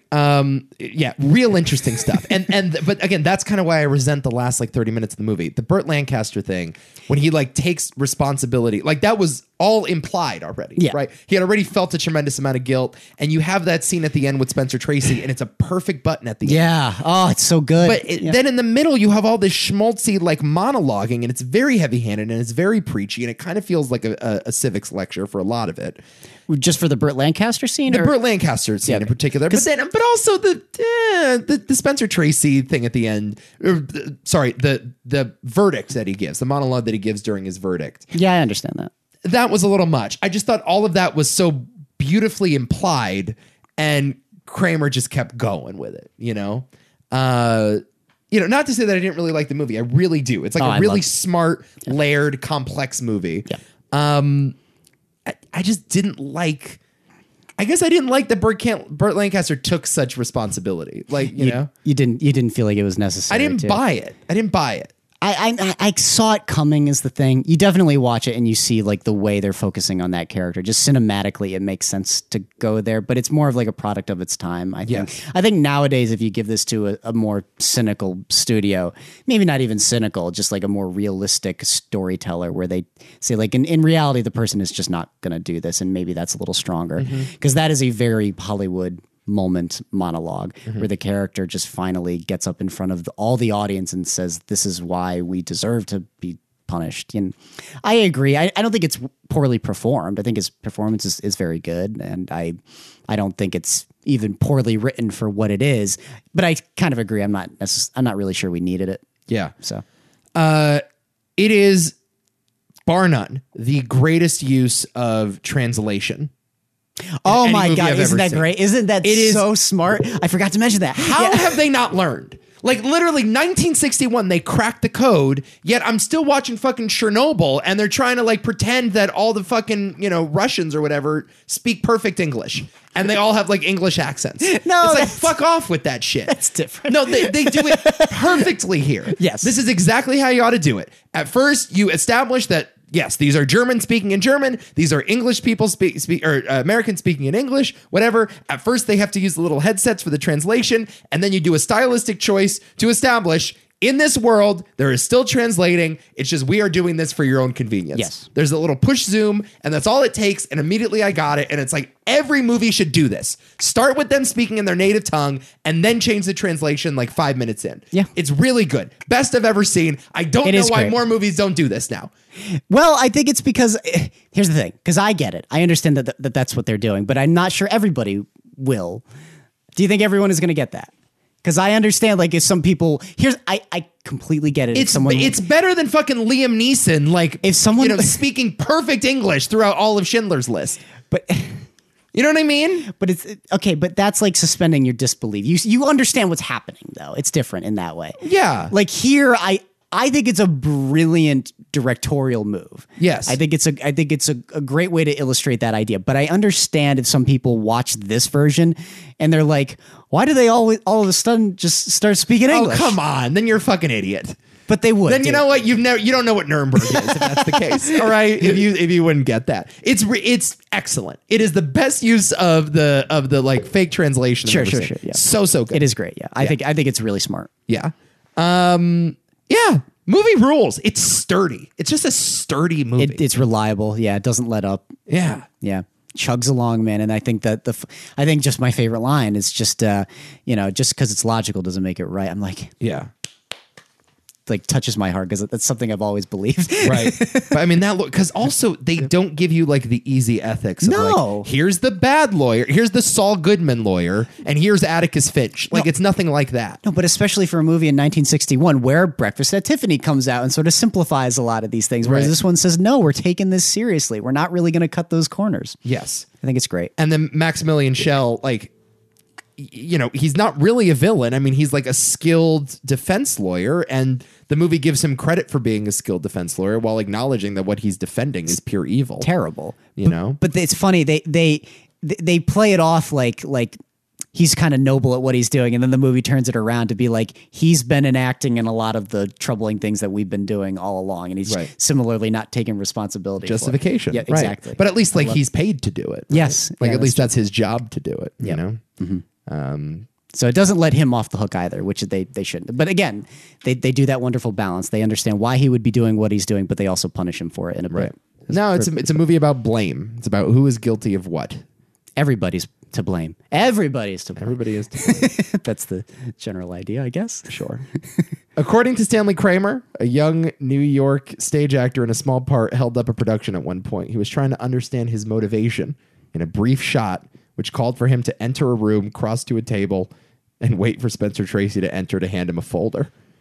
He wanted to know his motivation. At 10:15 a.m., after sitting in the dressing room since 9 a.m., waiting to make his entrance, Tracy stormed onto the set and said, "Look it. You come in the fucking door and you cross the fucking room and you go to the fucking table because it's the only way to get to the fucking room. That's your motivation." Who said that? Kramer? Tracy. Oh, Tracy. Thought that was a cute little anecdote. Who is he saying that to? To some actor on the set who's like, I need to know my motivation for walking in. Walking through a doorway. What's my motivation? Jesus. Tracy was always an old man. That's what I love about that guy. It. It's like he's always a disgruntled, like he's too good to be on set. I love Spencer Tracy. It's like, guys, I got a fucking buffet to get to at 4:00 at the retirement community. Can we move this along? That's a blue collar dude. I love Spencer Tracy. God, and that's stories like that. Like, oh, fucking actors, man. Fucking act. You know who it probably was Montgomery Clift.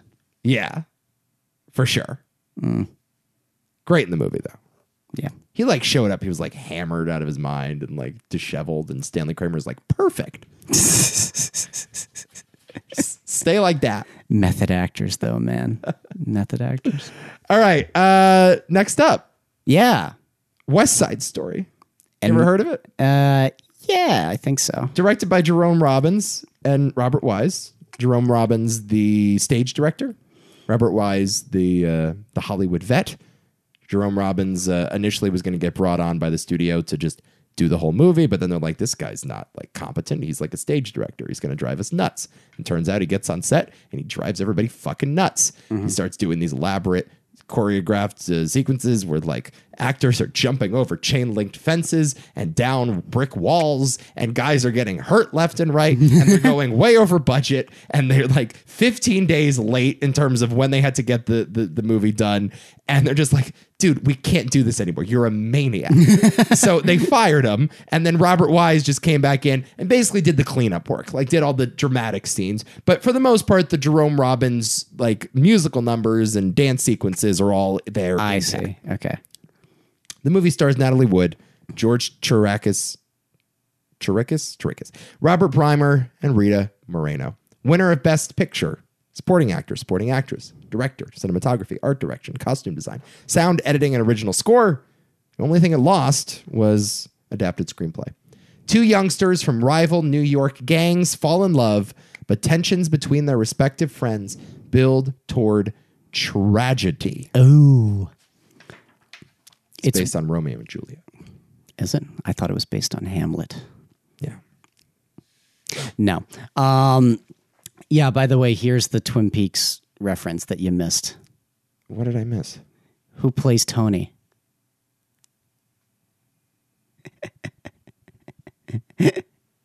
Oh, come on.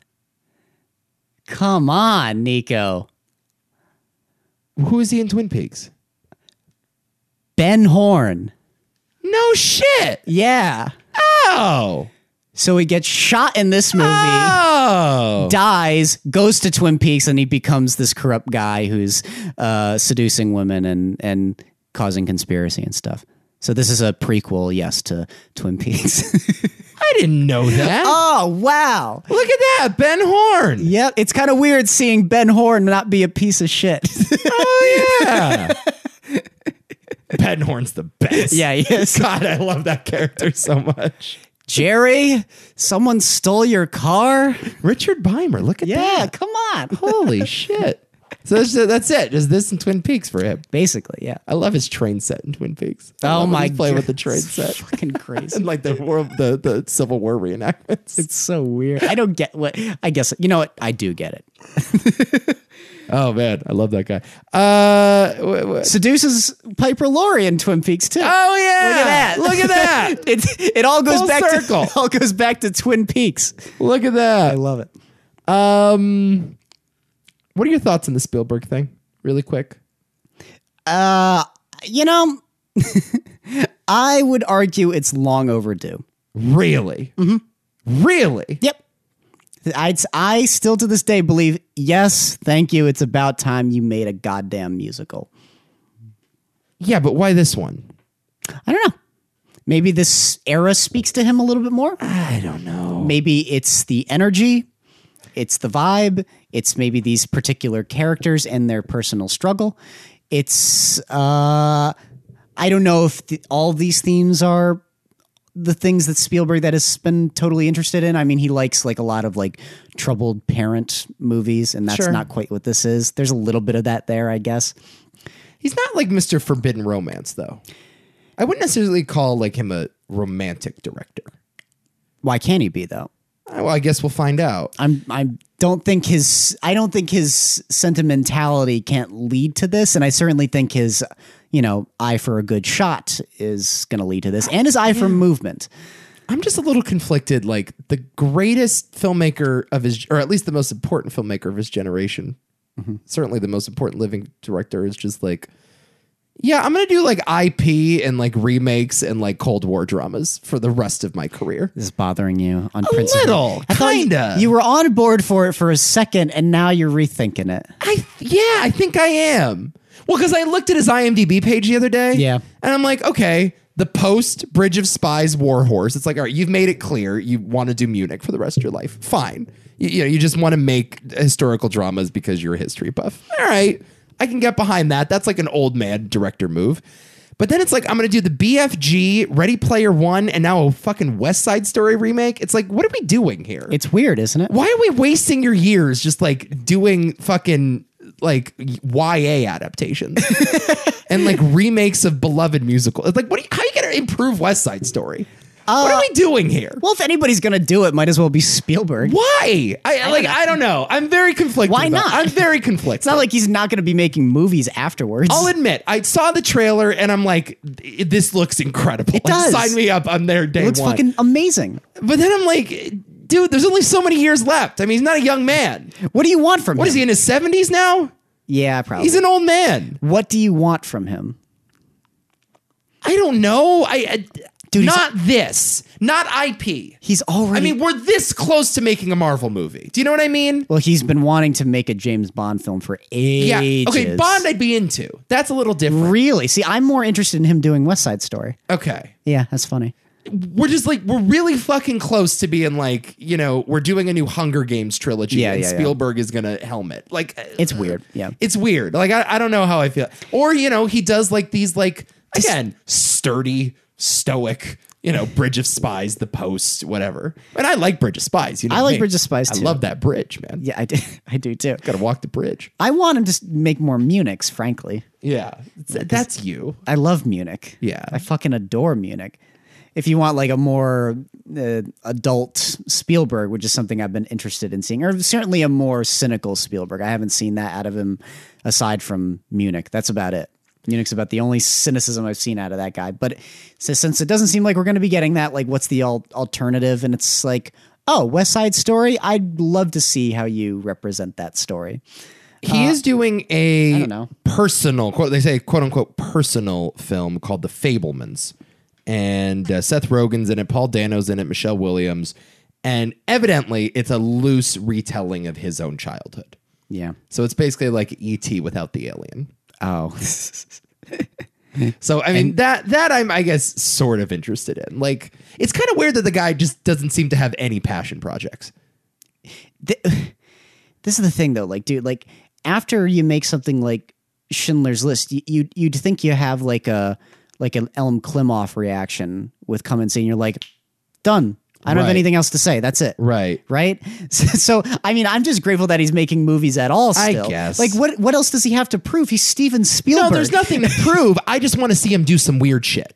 I think that's kind of what I'm asking for. What's his weird shit to you? AI's weird shit. AI's weird shit. I don't know. I mean, he doesn't.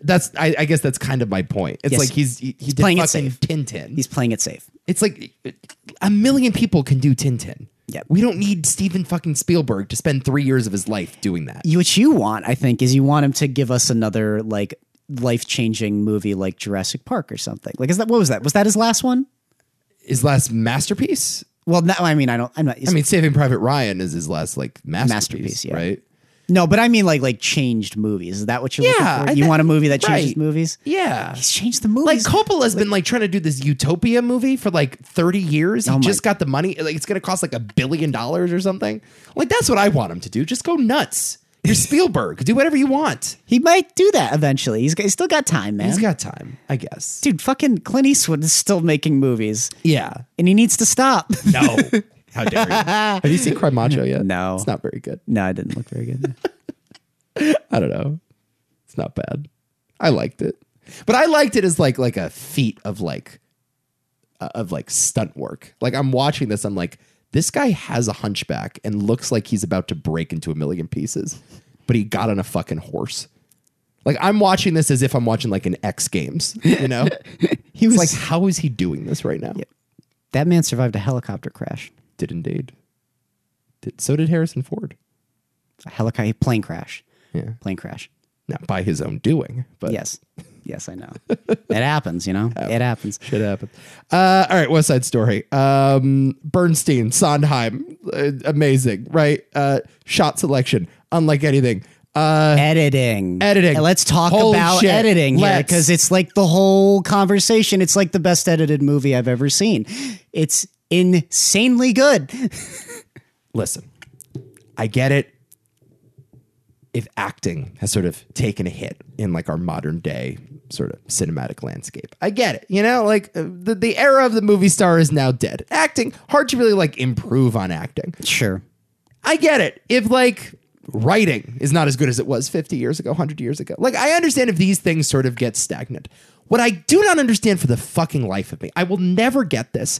Take any movie that has come out in the last 10 years, with the exception of like 5 of them, and compare them to West Side Story, how has cinematography and editing gotten this bad? Yeah. Like, why is it that like fucking you look at the trailer for Eternals, you look at fucking, the latest like a Jason Statham action vehicle or whatever. How has it gotten this bad? How has technology betrayed us so much? Why are shots year after year getting worse? I don't get. This is the most beautiful movie I've ever seen. And it came out 60 years ago. What are we doing here? What can you explain to me what happened? Like how we've devolved this much as a society? Oh man. Well, the 70s happened.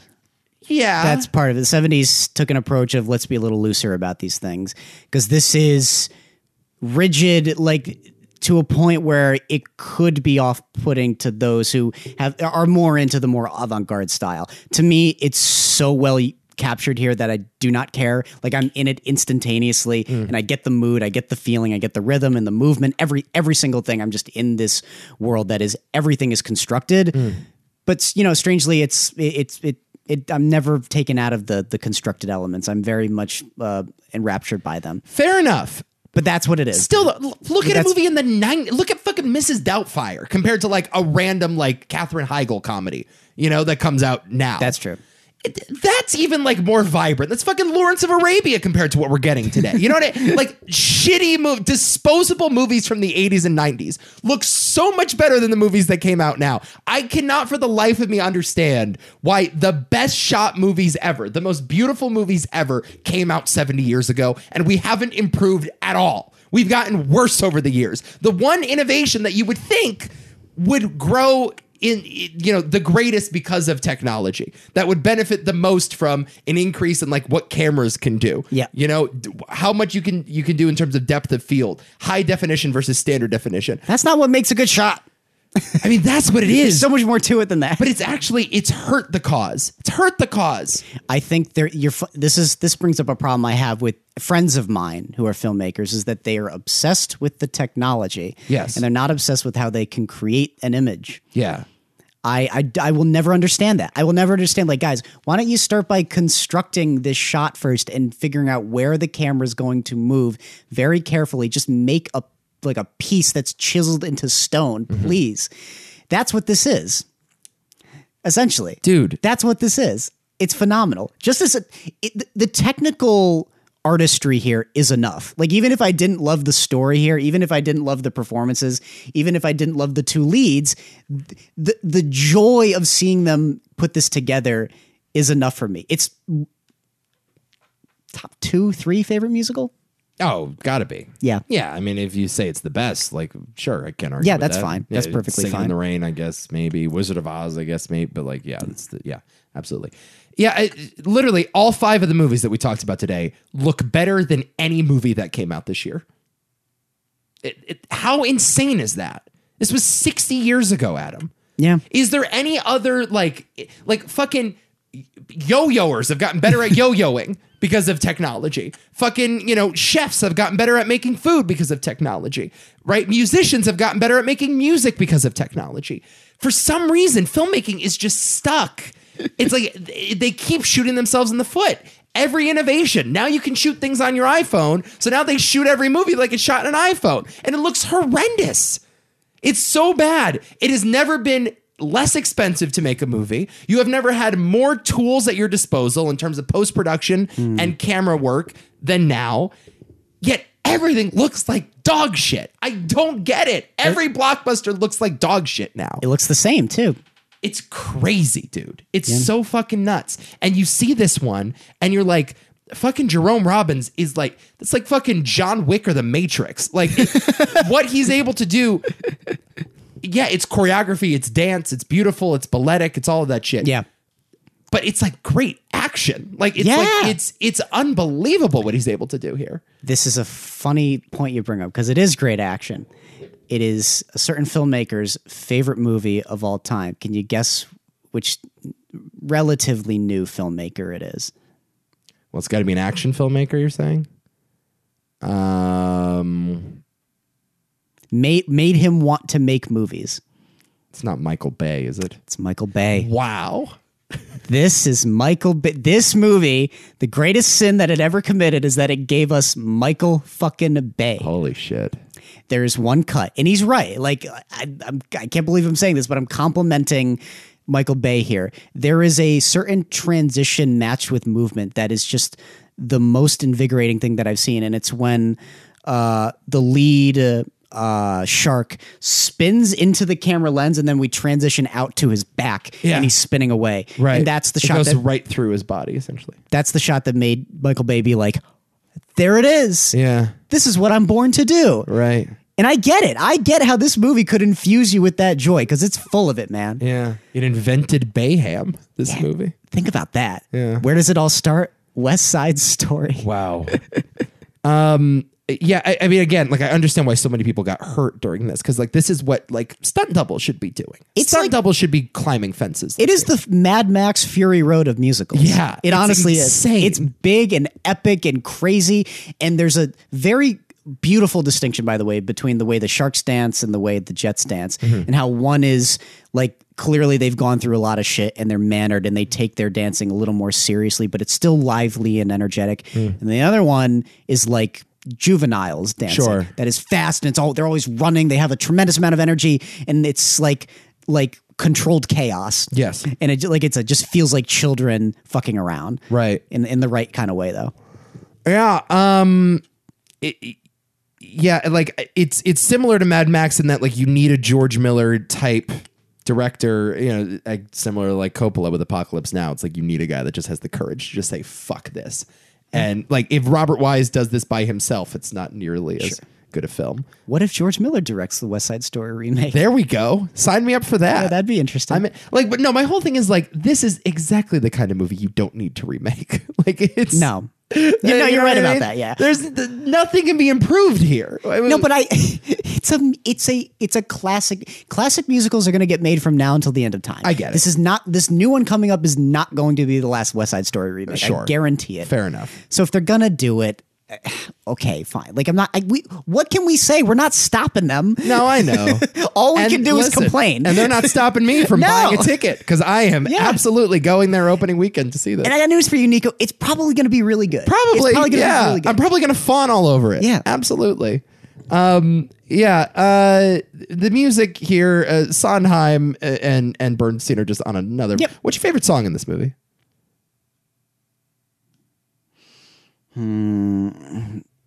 Oh, great question. Fuck. Man, I don't know. I love the song that Maria and Tony sing to themselves on the stairs. There's a Place for Us. Yeah. Yeah. So was it Someday? Yeah. Someday's good. I don't know. I like America. I like the one that's the one with the Puerto Ricans are singing like by themselves at the beginning. That might be my favorite, like in terms of choreography. That might be my I love favorite that. number. That's really good. What's the one? Is that the same one when they go up onto the roof? Yeah, is it the America? Yeah, that one. That's a great one. That's my mom's favorite. My mom actually performed this a lot when Oh, she really? was younger. Yeah, she loves this movie. Yeah. Love that. Love Maria. It's just a great song, too. Yeah, it's just a beautiful. great ballad. Yeah, I mean, just they're on another level here. These are just unbelievable songs. Again, like, I don't need to see Ansel Elgort sing this shit. But I see Ansel Elgort and then I see Tony. I'm like, I get why they picked. I guess. Ansel Elgort. I guess. So much good. I mean, like, it's just fucking perfect. Like, everything Yes, in this it's perfect. movie It's is like and, you know, once you get past the fact that, like, there are gangsters dancing with each other at the beginning. It doesn't and, take like, very singing long. show tunes. Well, it reminds me, you ever seen the SNL sketch with Norm? It's like, I have not. It's not sharks and jets. It's like snakes and something else. And so, you know, it's the gang, whatever. And Norm Macdonald is like the leader of the gang. He's like, oh, I think it's like the Pumas or the Jaguars are coming, right? The Jaguars are coming, and they're the Cobras, right? And the Cobras, are, you know, they're like, all right, we got to hide or whatever, you know, because whatever. And so all of his entire gang starts, you know, doing the musical numbers and the dance moves, and Norm is just like, what the fuck was that? You know, not swearing, but what was that? The guy goes, do you like my song? This is my favorite line in the sketch, and he goes, yeah, I like the song. I got a song for you. It was, While you were singing, I got stabbed in the face by a Puerto Rican. So good. And then the Jaguars come, and of course they're doing the dance too. It is the sketch that, like, that's how you know that Norm Macdonald did not belong on the cast of Saturday Night Live. It's like, it's a perfect sketch about how out of place Norm is at any given moment. I like that. It's so good, but it, like, you know, plays on that whole thing. But once you get past all that shit, well, you know, because you know me, I'm not a big show tunes guy. No, Not really into the show tunes. it's infectious though, man. It is infectious. I don't know. Like I think you could show this to many people and they would kind of get it. Yeah. And I think a lot of that are the characters too. Like it's not like old 50s Hollywood with people, you know, in the bright yellow coats, even though Singing in the Rain's like I think it's my number one. Oh, yeah? I love Singing in the I think Rain. I like this better. It's close. Yeah. This is Tour 1. I rewatched it. I'm like, fuck, this is a good movie. Neither as good as the Muppet movie, but That's a good point. yeah. Yeah. Or South Park, Bigger, Longer, and Uncut. There's True. There's that. Yeah, too. those are the main contenders. Yeah, really, when you think Or about it. Grease 2. Or that one scene in what's that film, Shape of Water? That's the one. You couldn't even remember the name of the movie. What does that say about that? I said horrible Shape film? of Water. Because I was thinking It's a Sound. horrible film. I was thinking Sound of Music, Right. and then I said Shape of Water. Because we're on the topic of musicals. I like that movie. Shape of Water You hate it. blows. You hate it so much, and it's a really good movie, and I don't understand. It blows. Yeah. West Side Story. Like, what's there to say? The Doc character, great. I mean, tells that one line where he's like, "Do you kids ever stop? You make the world lousy." And I forget which character says it back, but he's like, "We didn't make it, Doc. This is what it is." Yeah. Is really good. You know, that's Great just, script, yeah. It's a great script, underrated script actually. Like the dialogue's like really good. Like there's a lot of like really cool stuff about like young love and also just like the, you know, how violence corrupts, and it's also like a really good New York movie. Oh yeah, a great sense of place. Everything about it, even though it is very like backlot, it does. They do a great job at realizing it. I think it's A lot of that was shot on location though. Was it? Yeah. Wow. It's okay. Well, there you go. All of it's well done. There's never a point where I'm not in it.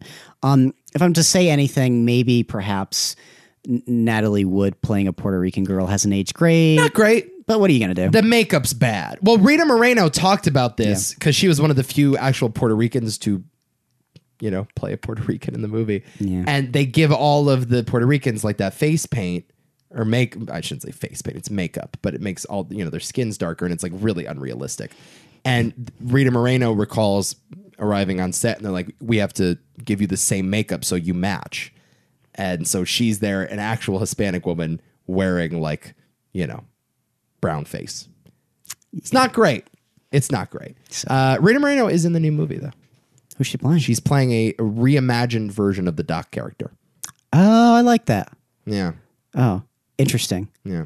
So it's another like gender reversal thing. Yes. Oh, so they pulled a good Liet Kynes. That's nice. Nothing wrong with that. They pulled the Ghostbusters.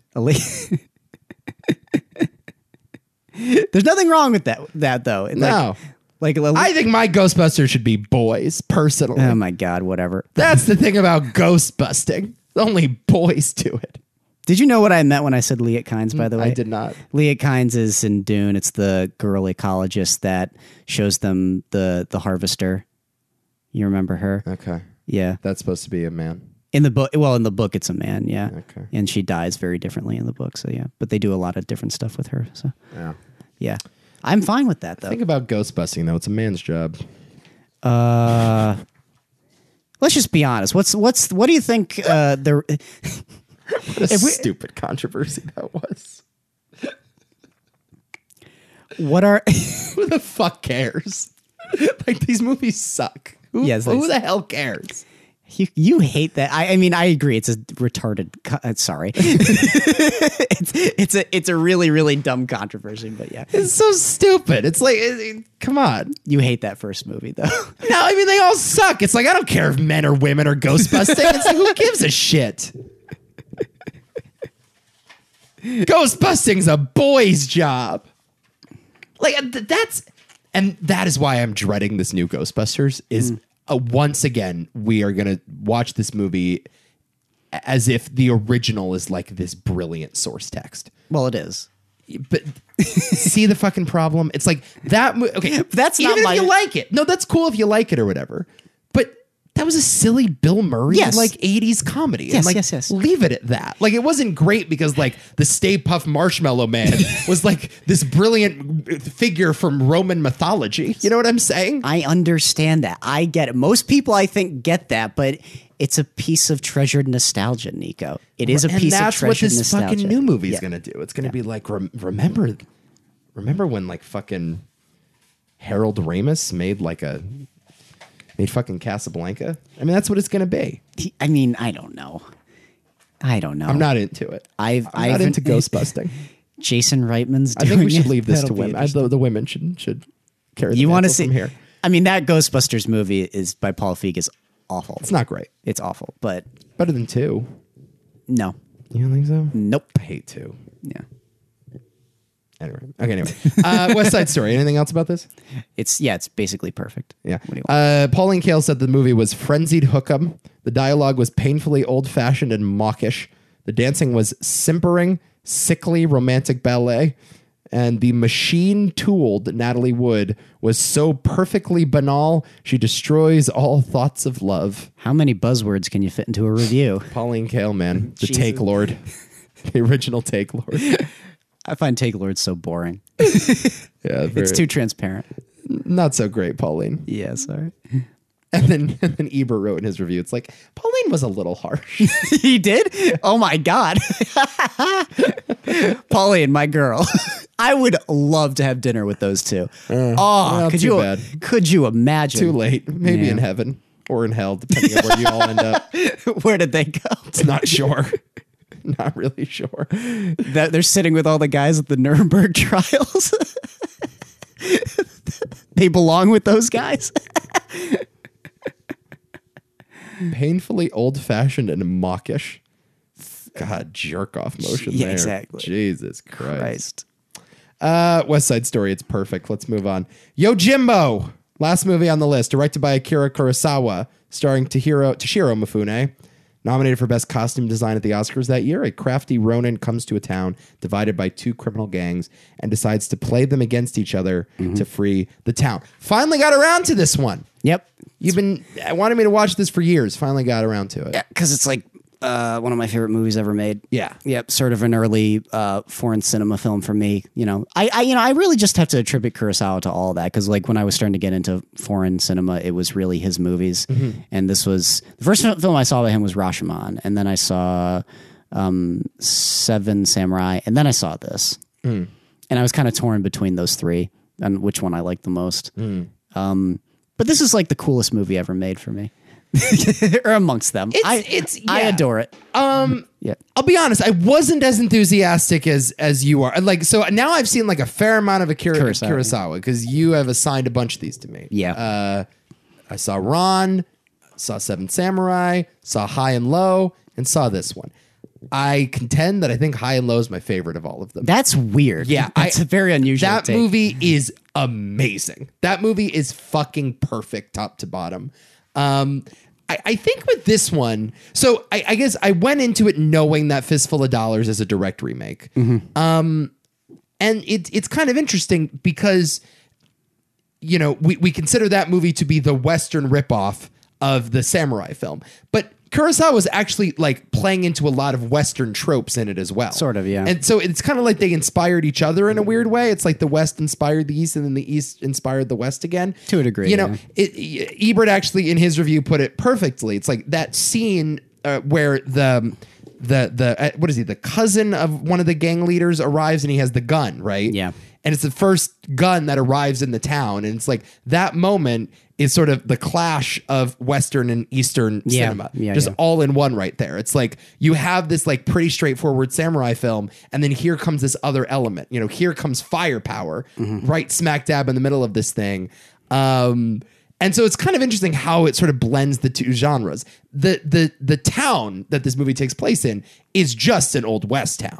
Basically. You know what I mean? With like the saloon and like you might as well just have like some tumbleweed and some fucking some barn doors or whatever. Some, like, More or saloon less, yeah, doors. yeah. It is very West in that way. And our hero is also very much a Western hero in terms of like the fact that he's like an agent for chaos in this. Kind of, yeah. Liked it better than Fistful of Dollars. Say that. Me too. Yep, me too. I like it better. The tone is interesting though. And it's not so much a criticism. It's just like, I don't think I was prepared for it. There is like some overt slapstick comedy in this that I'm not used to seeing in Kurosawa movies. Oh, they're there. Yeah. Yeah, there's a little, I mean. Well, Mifune's character in Seven Samurai is very comedic.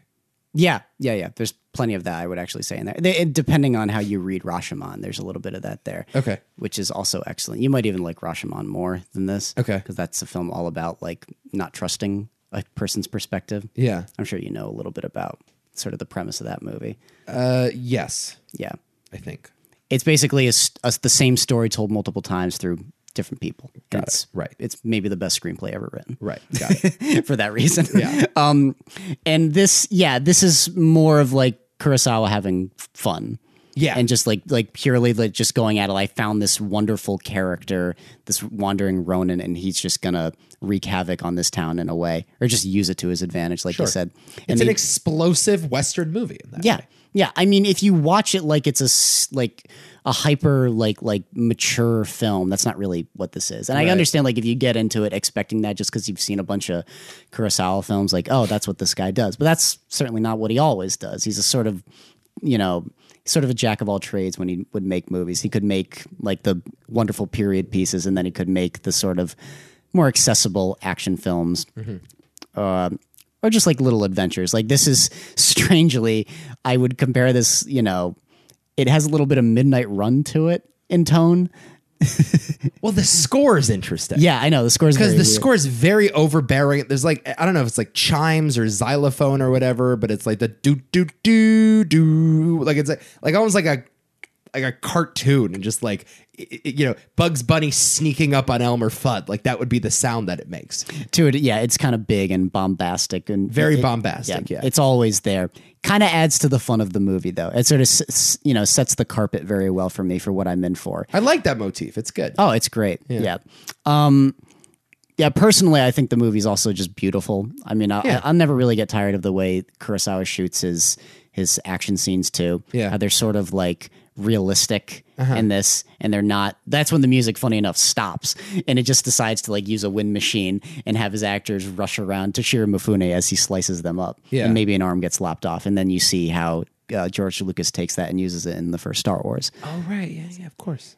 You can watch this movie and sort of be frustrated by it because the text here is in so many movies. Yeah. It's crazy how much of this movie has made its way into other films. It's perhaps strangely you could argue it's the most iconic if you wanted to. It's iconic with probably, yeah. It's one of those movies like it's iconic. Then people, or rather, what am I trying to say? People don't. They know it even if they haven't seen it. And it's got a lot of those visual motifs, particularly that ending. I mean, if you watch the 5th episode of Mandalorian, it is just a remake of this. Yeah. Like more so than even Fistful of Dollars. Yeah, I was pretty stunned how much of Fistful of Dollars was in this. Yeah, I know. That's yeah. Yeah, like it is like there are specific lines that are actually said again. The coffin line in particular is the big one, but like the whole thing. I mean, it's the fact that like he befriends like a local innkeeper. Yes. Like all of that shit is.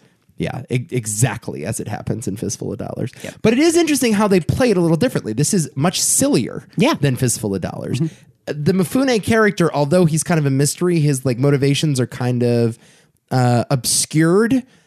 He explains himself at least. He's like, he explains the fact that he's trying to liberate this town and also kind of make a quick buck at the same time. You know what he's doing. Mm-hmm. And so there's kind of like a more knowing quality to it, and why the movie gets more laughs because he's kind of the Bugs Bunny character. That's what I was just to reference about to him say. Again. Yep. The one that's like pitting Elmer Fudd and Daffy Duck against each other during duck season. Yeah, you're right. Yeah, you beat me to it. Yeah, but so because he's more knowing, it's like, oh, I can just sort of there's actually a scene in the movie where he goes up on the perch and he watches these two, like he has popcorn in his hands, ready to watch these two gangs clash. So, right, you get more laughs when the lead is in on the joke. Whereas the Clint Eastwood movie, he doesn't really talk a lot. There's a lot of just his face in Fistful of Dollars. Leone loves faces. Oh, yeah. And there's more mystery. And he's sort of like this otherworldly presence. He's not just a man. Toshiro Mifune is a man in this Which one. I love. Whereas Clinton's playing more of an idea. I think both are interesting. I think one's more dramatic, one's more comedic. I think I prefer the Toshiro Mifune character more than I do the Clint character. But it is interesting to see like two drastically different movies based on the same material, Also drastically similar though. Like Yeah. you said, like even when I saw it, I was kind of surprised by how similar it was to on a Fistful. plot level. Yeah. Yeah. But stylistically, quite different. Yeah. Again, in one, you very obviously, I mean, how can it's not going to escape the Eastern influence because it's an Eastern film. Yes. But, yeah, it's sort of a matter of taste. I'm not sure. Like, I could understand why you'd prefer someone like Clint Eastwood's character, or maybe you're more compelled by him. I'm just so much more entertained by Toshiro Mifune's. I mean, he's just amazing. Yeah, I just love Sanjuro so much. Yeah. And by the way, Sanjuro, the sequel, is very good as well. Okay. Very good. But again, similar kind of tone with a much more serious ending, I would actually say. That's a movie that becomes a little more mature as that character is forced to deal with sort of a similar thing. And in a way, like maybe it borrows too much from this one, but I just love these settings. I'll never not love like this particular setting in a movie. And I just love the detail and the texture to it with the leaves and the sand and the dust that whirls around in this place. Just the clinking of a door is just, I love the way this Kurosawa paints. It's a lot of use out of like sliding doors too. Yeah. It's like really kinetic. The way that he frames it, it's a lot of like just like sort of square framing. Yep. But it's also in many ways like his least precise movie, at least of the ones that I've seen. Like it kind of feels like a little more, there's controlled chaos. I mean, literally there's the scene of the lead just like destroying a local home, right? And just destroying the building And it's knocking things over. There is an element of controlled chaos to it, which I really enjoyed. Yeah, it is definitely like his most fun movie. At least That's the what I'm ones that saying. I've seen. Yeah. But, and they're all different. It depends on what you're looking for. If you want the more thought-provoking film, then you get something like Rashomon. And then if you want his epic, there's Seven Samurai. And if you want to feel like shit, you can watch Ron. So there's that. And yeah, this is the joyous experience that like he was kind of born to make. And it does feel like a film that's very close to him. So I don't have any negative. See High and Low too, though. Yeah, High and Low is awesome. Yeah, it's awesome. Yeah. It's not this for me though. This is like my number. See, I just think this is a little more disposable than High and Low. Oh, because God. like High and Low like is really saying some pretty heavy stuff about like the class system and like You could say that. the inner cities. Like that scene of them at the at the end when they go through the whorehouse. Like It has more to say, but I am much more likely to watch this movie again. I'm also. I've been kind of. I was asking myself this the other day, and I'm glad we're actually bringing it up. And I'm like, why am I more likely to watch Dune than I am Arrival? Why do I like Dune now more than I like Arrival? And I sort of realized, like, okay, there is, as opposed to like if we're to compare those two movies, I have watched like something like Arrival just for the scene where Amy Adams goes up into the spaceship for the first time. And then I have, unfortunately, hate to say it, but I have had experiences where as soon as that scene ends, I shut the movie off. Because that's the scene you watch the movie for. Right. And nothing else even comes remotely close. yeah. And whereas like Dune, I'm like, oh God, I gotta watch the pain box scene. I gotta watch the sandworm attack scene. Oh my God, I gotta watch the scene in the tent. I gotta watch the Jameis fight. And things like that. There's more that I watch that movie to look forward to. It's sort of like that Scorsese logic where you're talking about Rebecca versus the wrong man. And he says a very similar thing where it's like, yeah, I like the scene where Rebecca sees the ghost, but after that, I've seen it. And whereas like Wrong Man's got the scene where he's identified in the bank, it's got the scene where he's identified in the lineup, and it's got the ending scene where we finally see the killer. There's more to like take away from cinematically, and I find that to be the case with Yojimbo. It's like I don't know what I would rewatch High and Low for specifically, and I could see myself going back to obviously I've gone back to Yojimbo many times just for when he walks into the town And he's just looking around like, what the hell is going on here? Or the scene where he has to prove himself with the coffins, or the scene where he's sitting up on the perch, which is so funny and so like notably self-aware and just, again, brimming with character. And then, of course, the finale scenes, which you have just like when they're killing everybody in the village, and that great shot where the villain character burns down the hut, and he's just kind of looking, which is insanely hellish. Oh yeah, God, I love it. Yeah. And then of course the finale. Yeah. And I just realized, like, just cinematically, this is a much more fulfilling experience for me, and I guess that's why I have a deeper fondness for it. So yeah. Yeah, and again, as I said, there are like the fat guy with the unibrow, like that's a character that wouldn't really show up in another Kurosawa movie, like that. Hidden Fortress. Okay. Hidden Fortress is very, notably silly at times. So Okay. yeah. Yeah, I guess, maybe it was just a matter of expectation. I really did like it. I thought it was, obviously super entertaining and well crafted and all of that. I do wonder what it would have been like if you had watched this prior to Fistful of Dollars. Not really fair, because how are you going to, there's most people are going to see Fistful of Dollars than this. Yeah. But no, I think I liked it more though. it is better. No, I did like it more. I think just- it was an improvement. I also just think the craft is much stronger, and that Toshiro Mifune's character is like this great template for so many awesome characters to come. In a way, you don't have a lot of people. You don't have Snake Plissken in a lot of ways without this guy. Very very different, of course. yeah, but, yeah. But you see like where that could evolve into something like Snake Plissken For sure. And just like God, like this.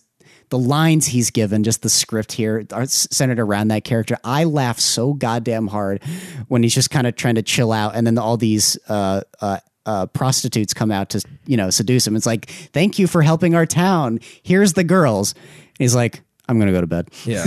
Just walks away. Just moments like that. Yeah. This movie's filled with moments like that. Yeah. Yeah, it's cool. And it is cool, like, just as, like, if you're really into like film history and stuff, if you want to see sort of the clash of Western and East, I mean, this is smack dab in the middle of the two. Yep. You could argue it's the best example too. Yeah. So Yeah. It's really good. Yeah. I liked it a lot. it's not my favorite Kurosawa film. Yeah. It's amongst my favorites. It's in my top 4. So Seven Samurai is the number one for you? Technically, my favorite experience that I still like, I think about every day, is still Ron. So that might be mine personally, but technically it's Seven Samurai. Then I guess I'd go Ron. Then I'd go this. Oh, and then it's Rashomon and High and Low, and I don't know. Ugh, that's hard. That's a hard one. Rashomon's really good. Good filmmaker. He's okay. Good director. He's decent. All right, buddy boy. This is a tough one. Yeah, I mean, I have my personal, and I have what I think is the safest. I wonder if you feel the same way. what is your personal? Yeah. My personal is The Hustler. Yeah, no, I don't think I'll be able to convince you of The Hustler. well, no, I don't think it's the correct choice. It's a fine choice. My personal is Yojimbo, but I'm Yeah. not sure I'm going to be able to convince you for Yojimbo. Right. So it looks like we got to just settle in on West Side Story and call it a day. Just out of curiosity, what's closer, Yojimbo or Hustler?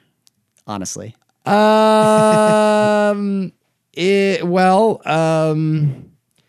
Legacy. I mean, you're definitely going Yojimbo, or Impact, I should say. You're definitely going Yojimbo. you might even go Legacy too, though. Yeah, I mean, no, if we're going by criteria, I don't think I have a case with The Hustler. I just like, Hustler for me, that character of Fast Eddie is just indelible. Sanjuro, though, same for me. I I think love. that's the difference between me and you, right? there. Sanjuro, I'm more of a Fast Eddie guy. And I'm a Sanjuro guy. Yeah. I just love that his name is meaningless. He's like, I don't know. It's fucking wheatgrass. Yeah, it's like a meadow in a plain or something. The indifference of that character, like, that is an above it all that I just find so delightful. Fuck you, that's my name.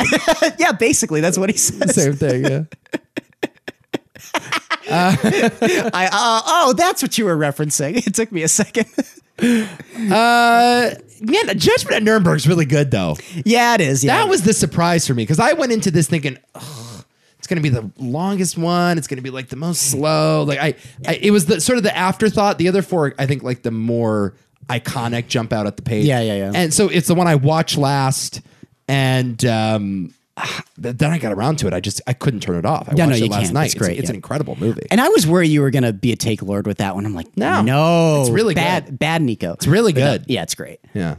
I'm actually okay compromising on West Side Story, It's safe, but it's great. but it's like the best. I don't know. What do you love want? It, like I said, though, it did give us Michael Bay.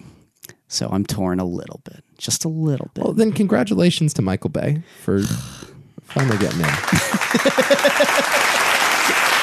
Ben Horn's in. Ben Horn is in. Been a long time coming. Our boy Mike. Yeah. Should we do a Bay podcast? Do you want to? Oh, my God. Kinda. Oh, my God. I don't think any of his films deserve to be in. I don't think a single one of his films deserve to be in. I don't like his movie. It would kind of be interesting, though.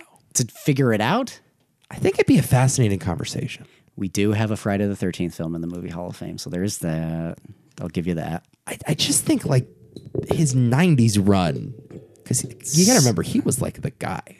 Really? I don't like... I mean, what is his best film? Bad Boys? That's his first movie, right?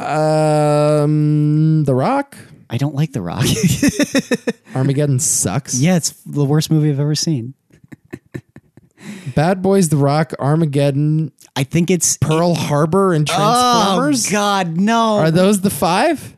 Did you see Six Underground from a couple years ago? No, he's got a new movie called Ambulance. Ambulance. We may have to do Bay that week. It's coming out in February. We have to do it. Fuck. We're doing a Bay podcast. Like, for me, it's like it's Bad Boys and it's Transformers and there's no argument. And I don't even love... Like, I enjoy the first Transformers enough, but, like, that's quite literally it. Like, what else is there?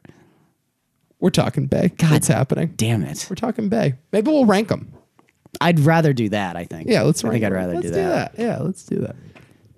Michael Bay. Man, Armageddon is a piece of shit. Horrible film. Fuck, that movie sucks. All right. I mean, just think about like Bay. At least he has a style, man. He does. Like he has a discernible Are you thing. Are you crediting him for being different? I may have to defend Michael Bay on this upcoming podcast. Are you doing this thing where you say just because he's distinct, he's different? I may have to make this turn, man. Nico, I may have to do this. It's going to be a wide turn. It's like I'm driving a big rig here. You know what I mean? I love this analogy that someone said very recently. Nico, if you eat fries over and over and over again and you get sick of them and then someone brings you a plate of shit and you're like, well, it's different. Does that make it good?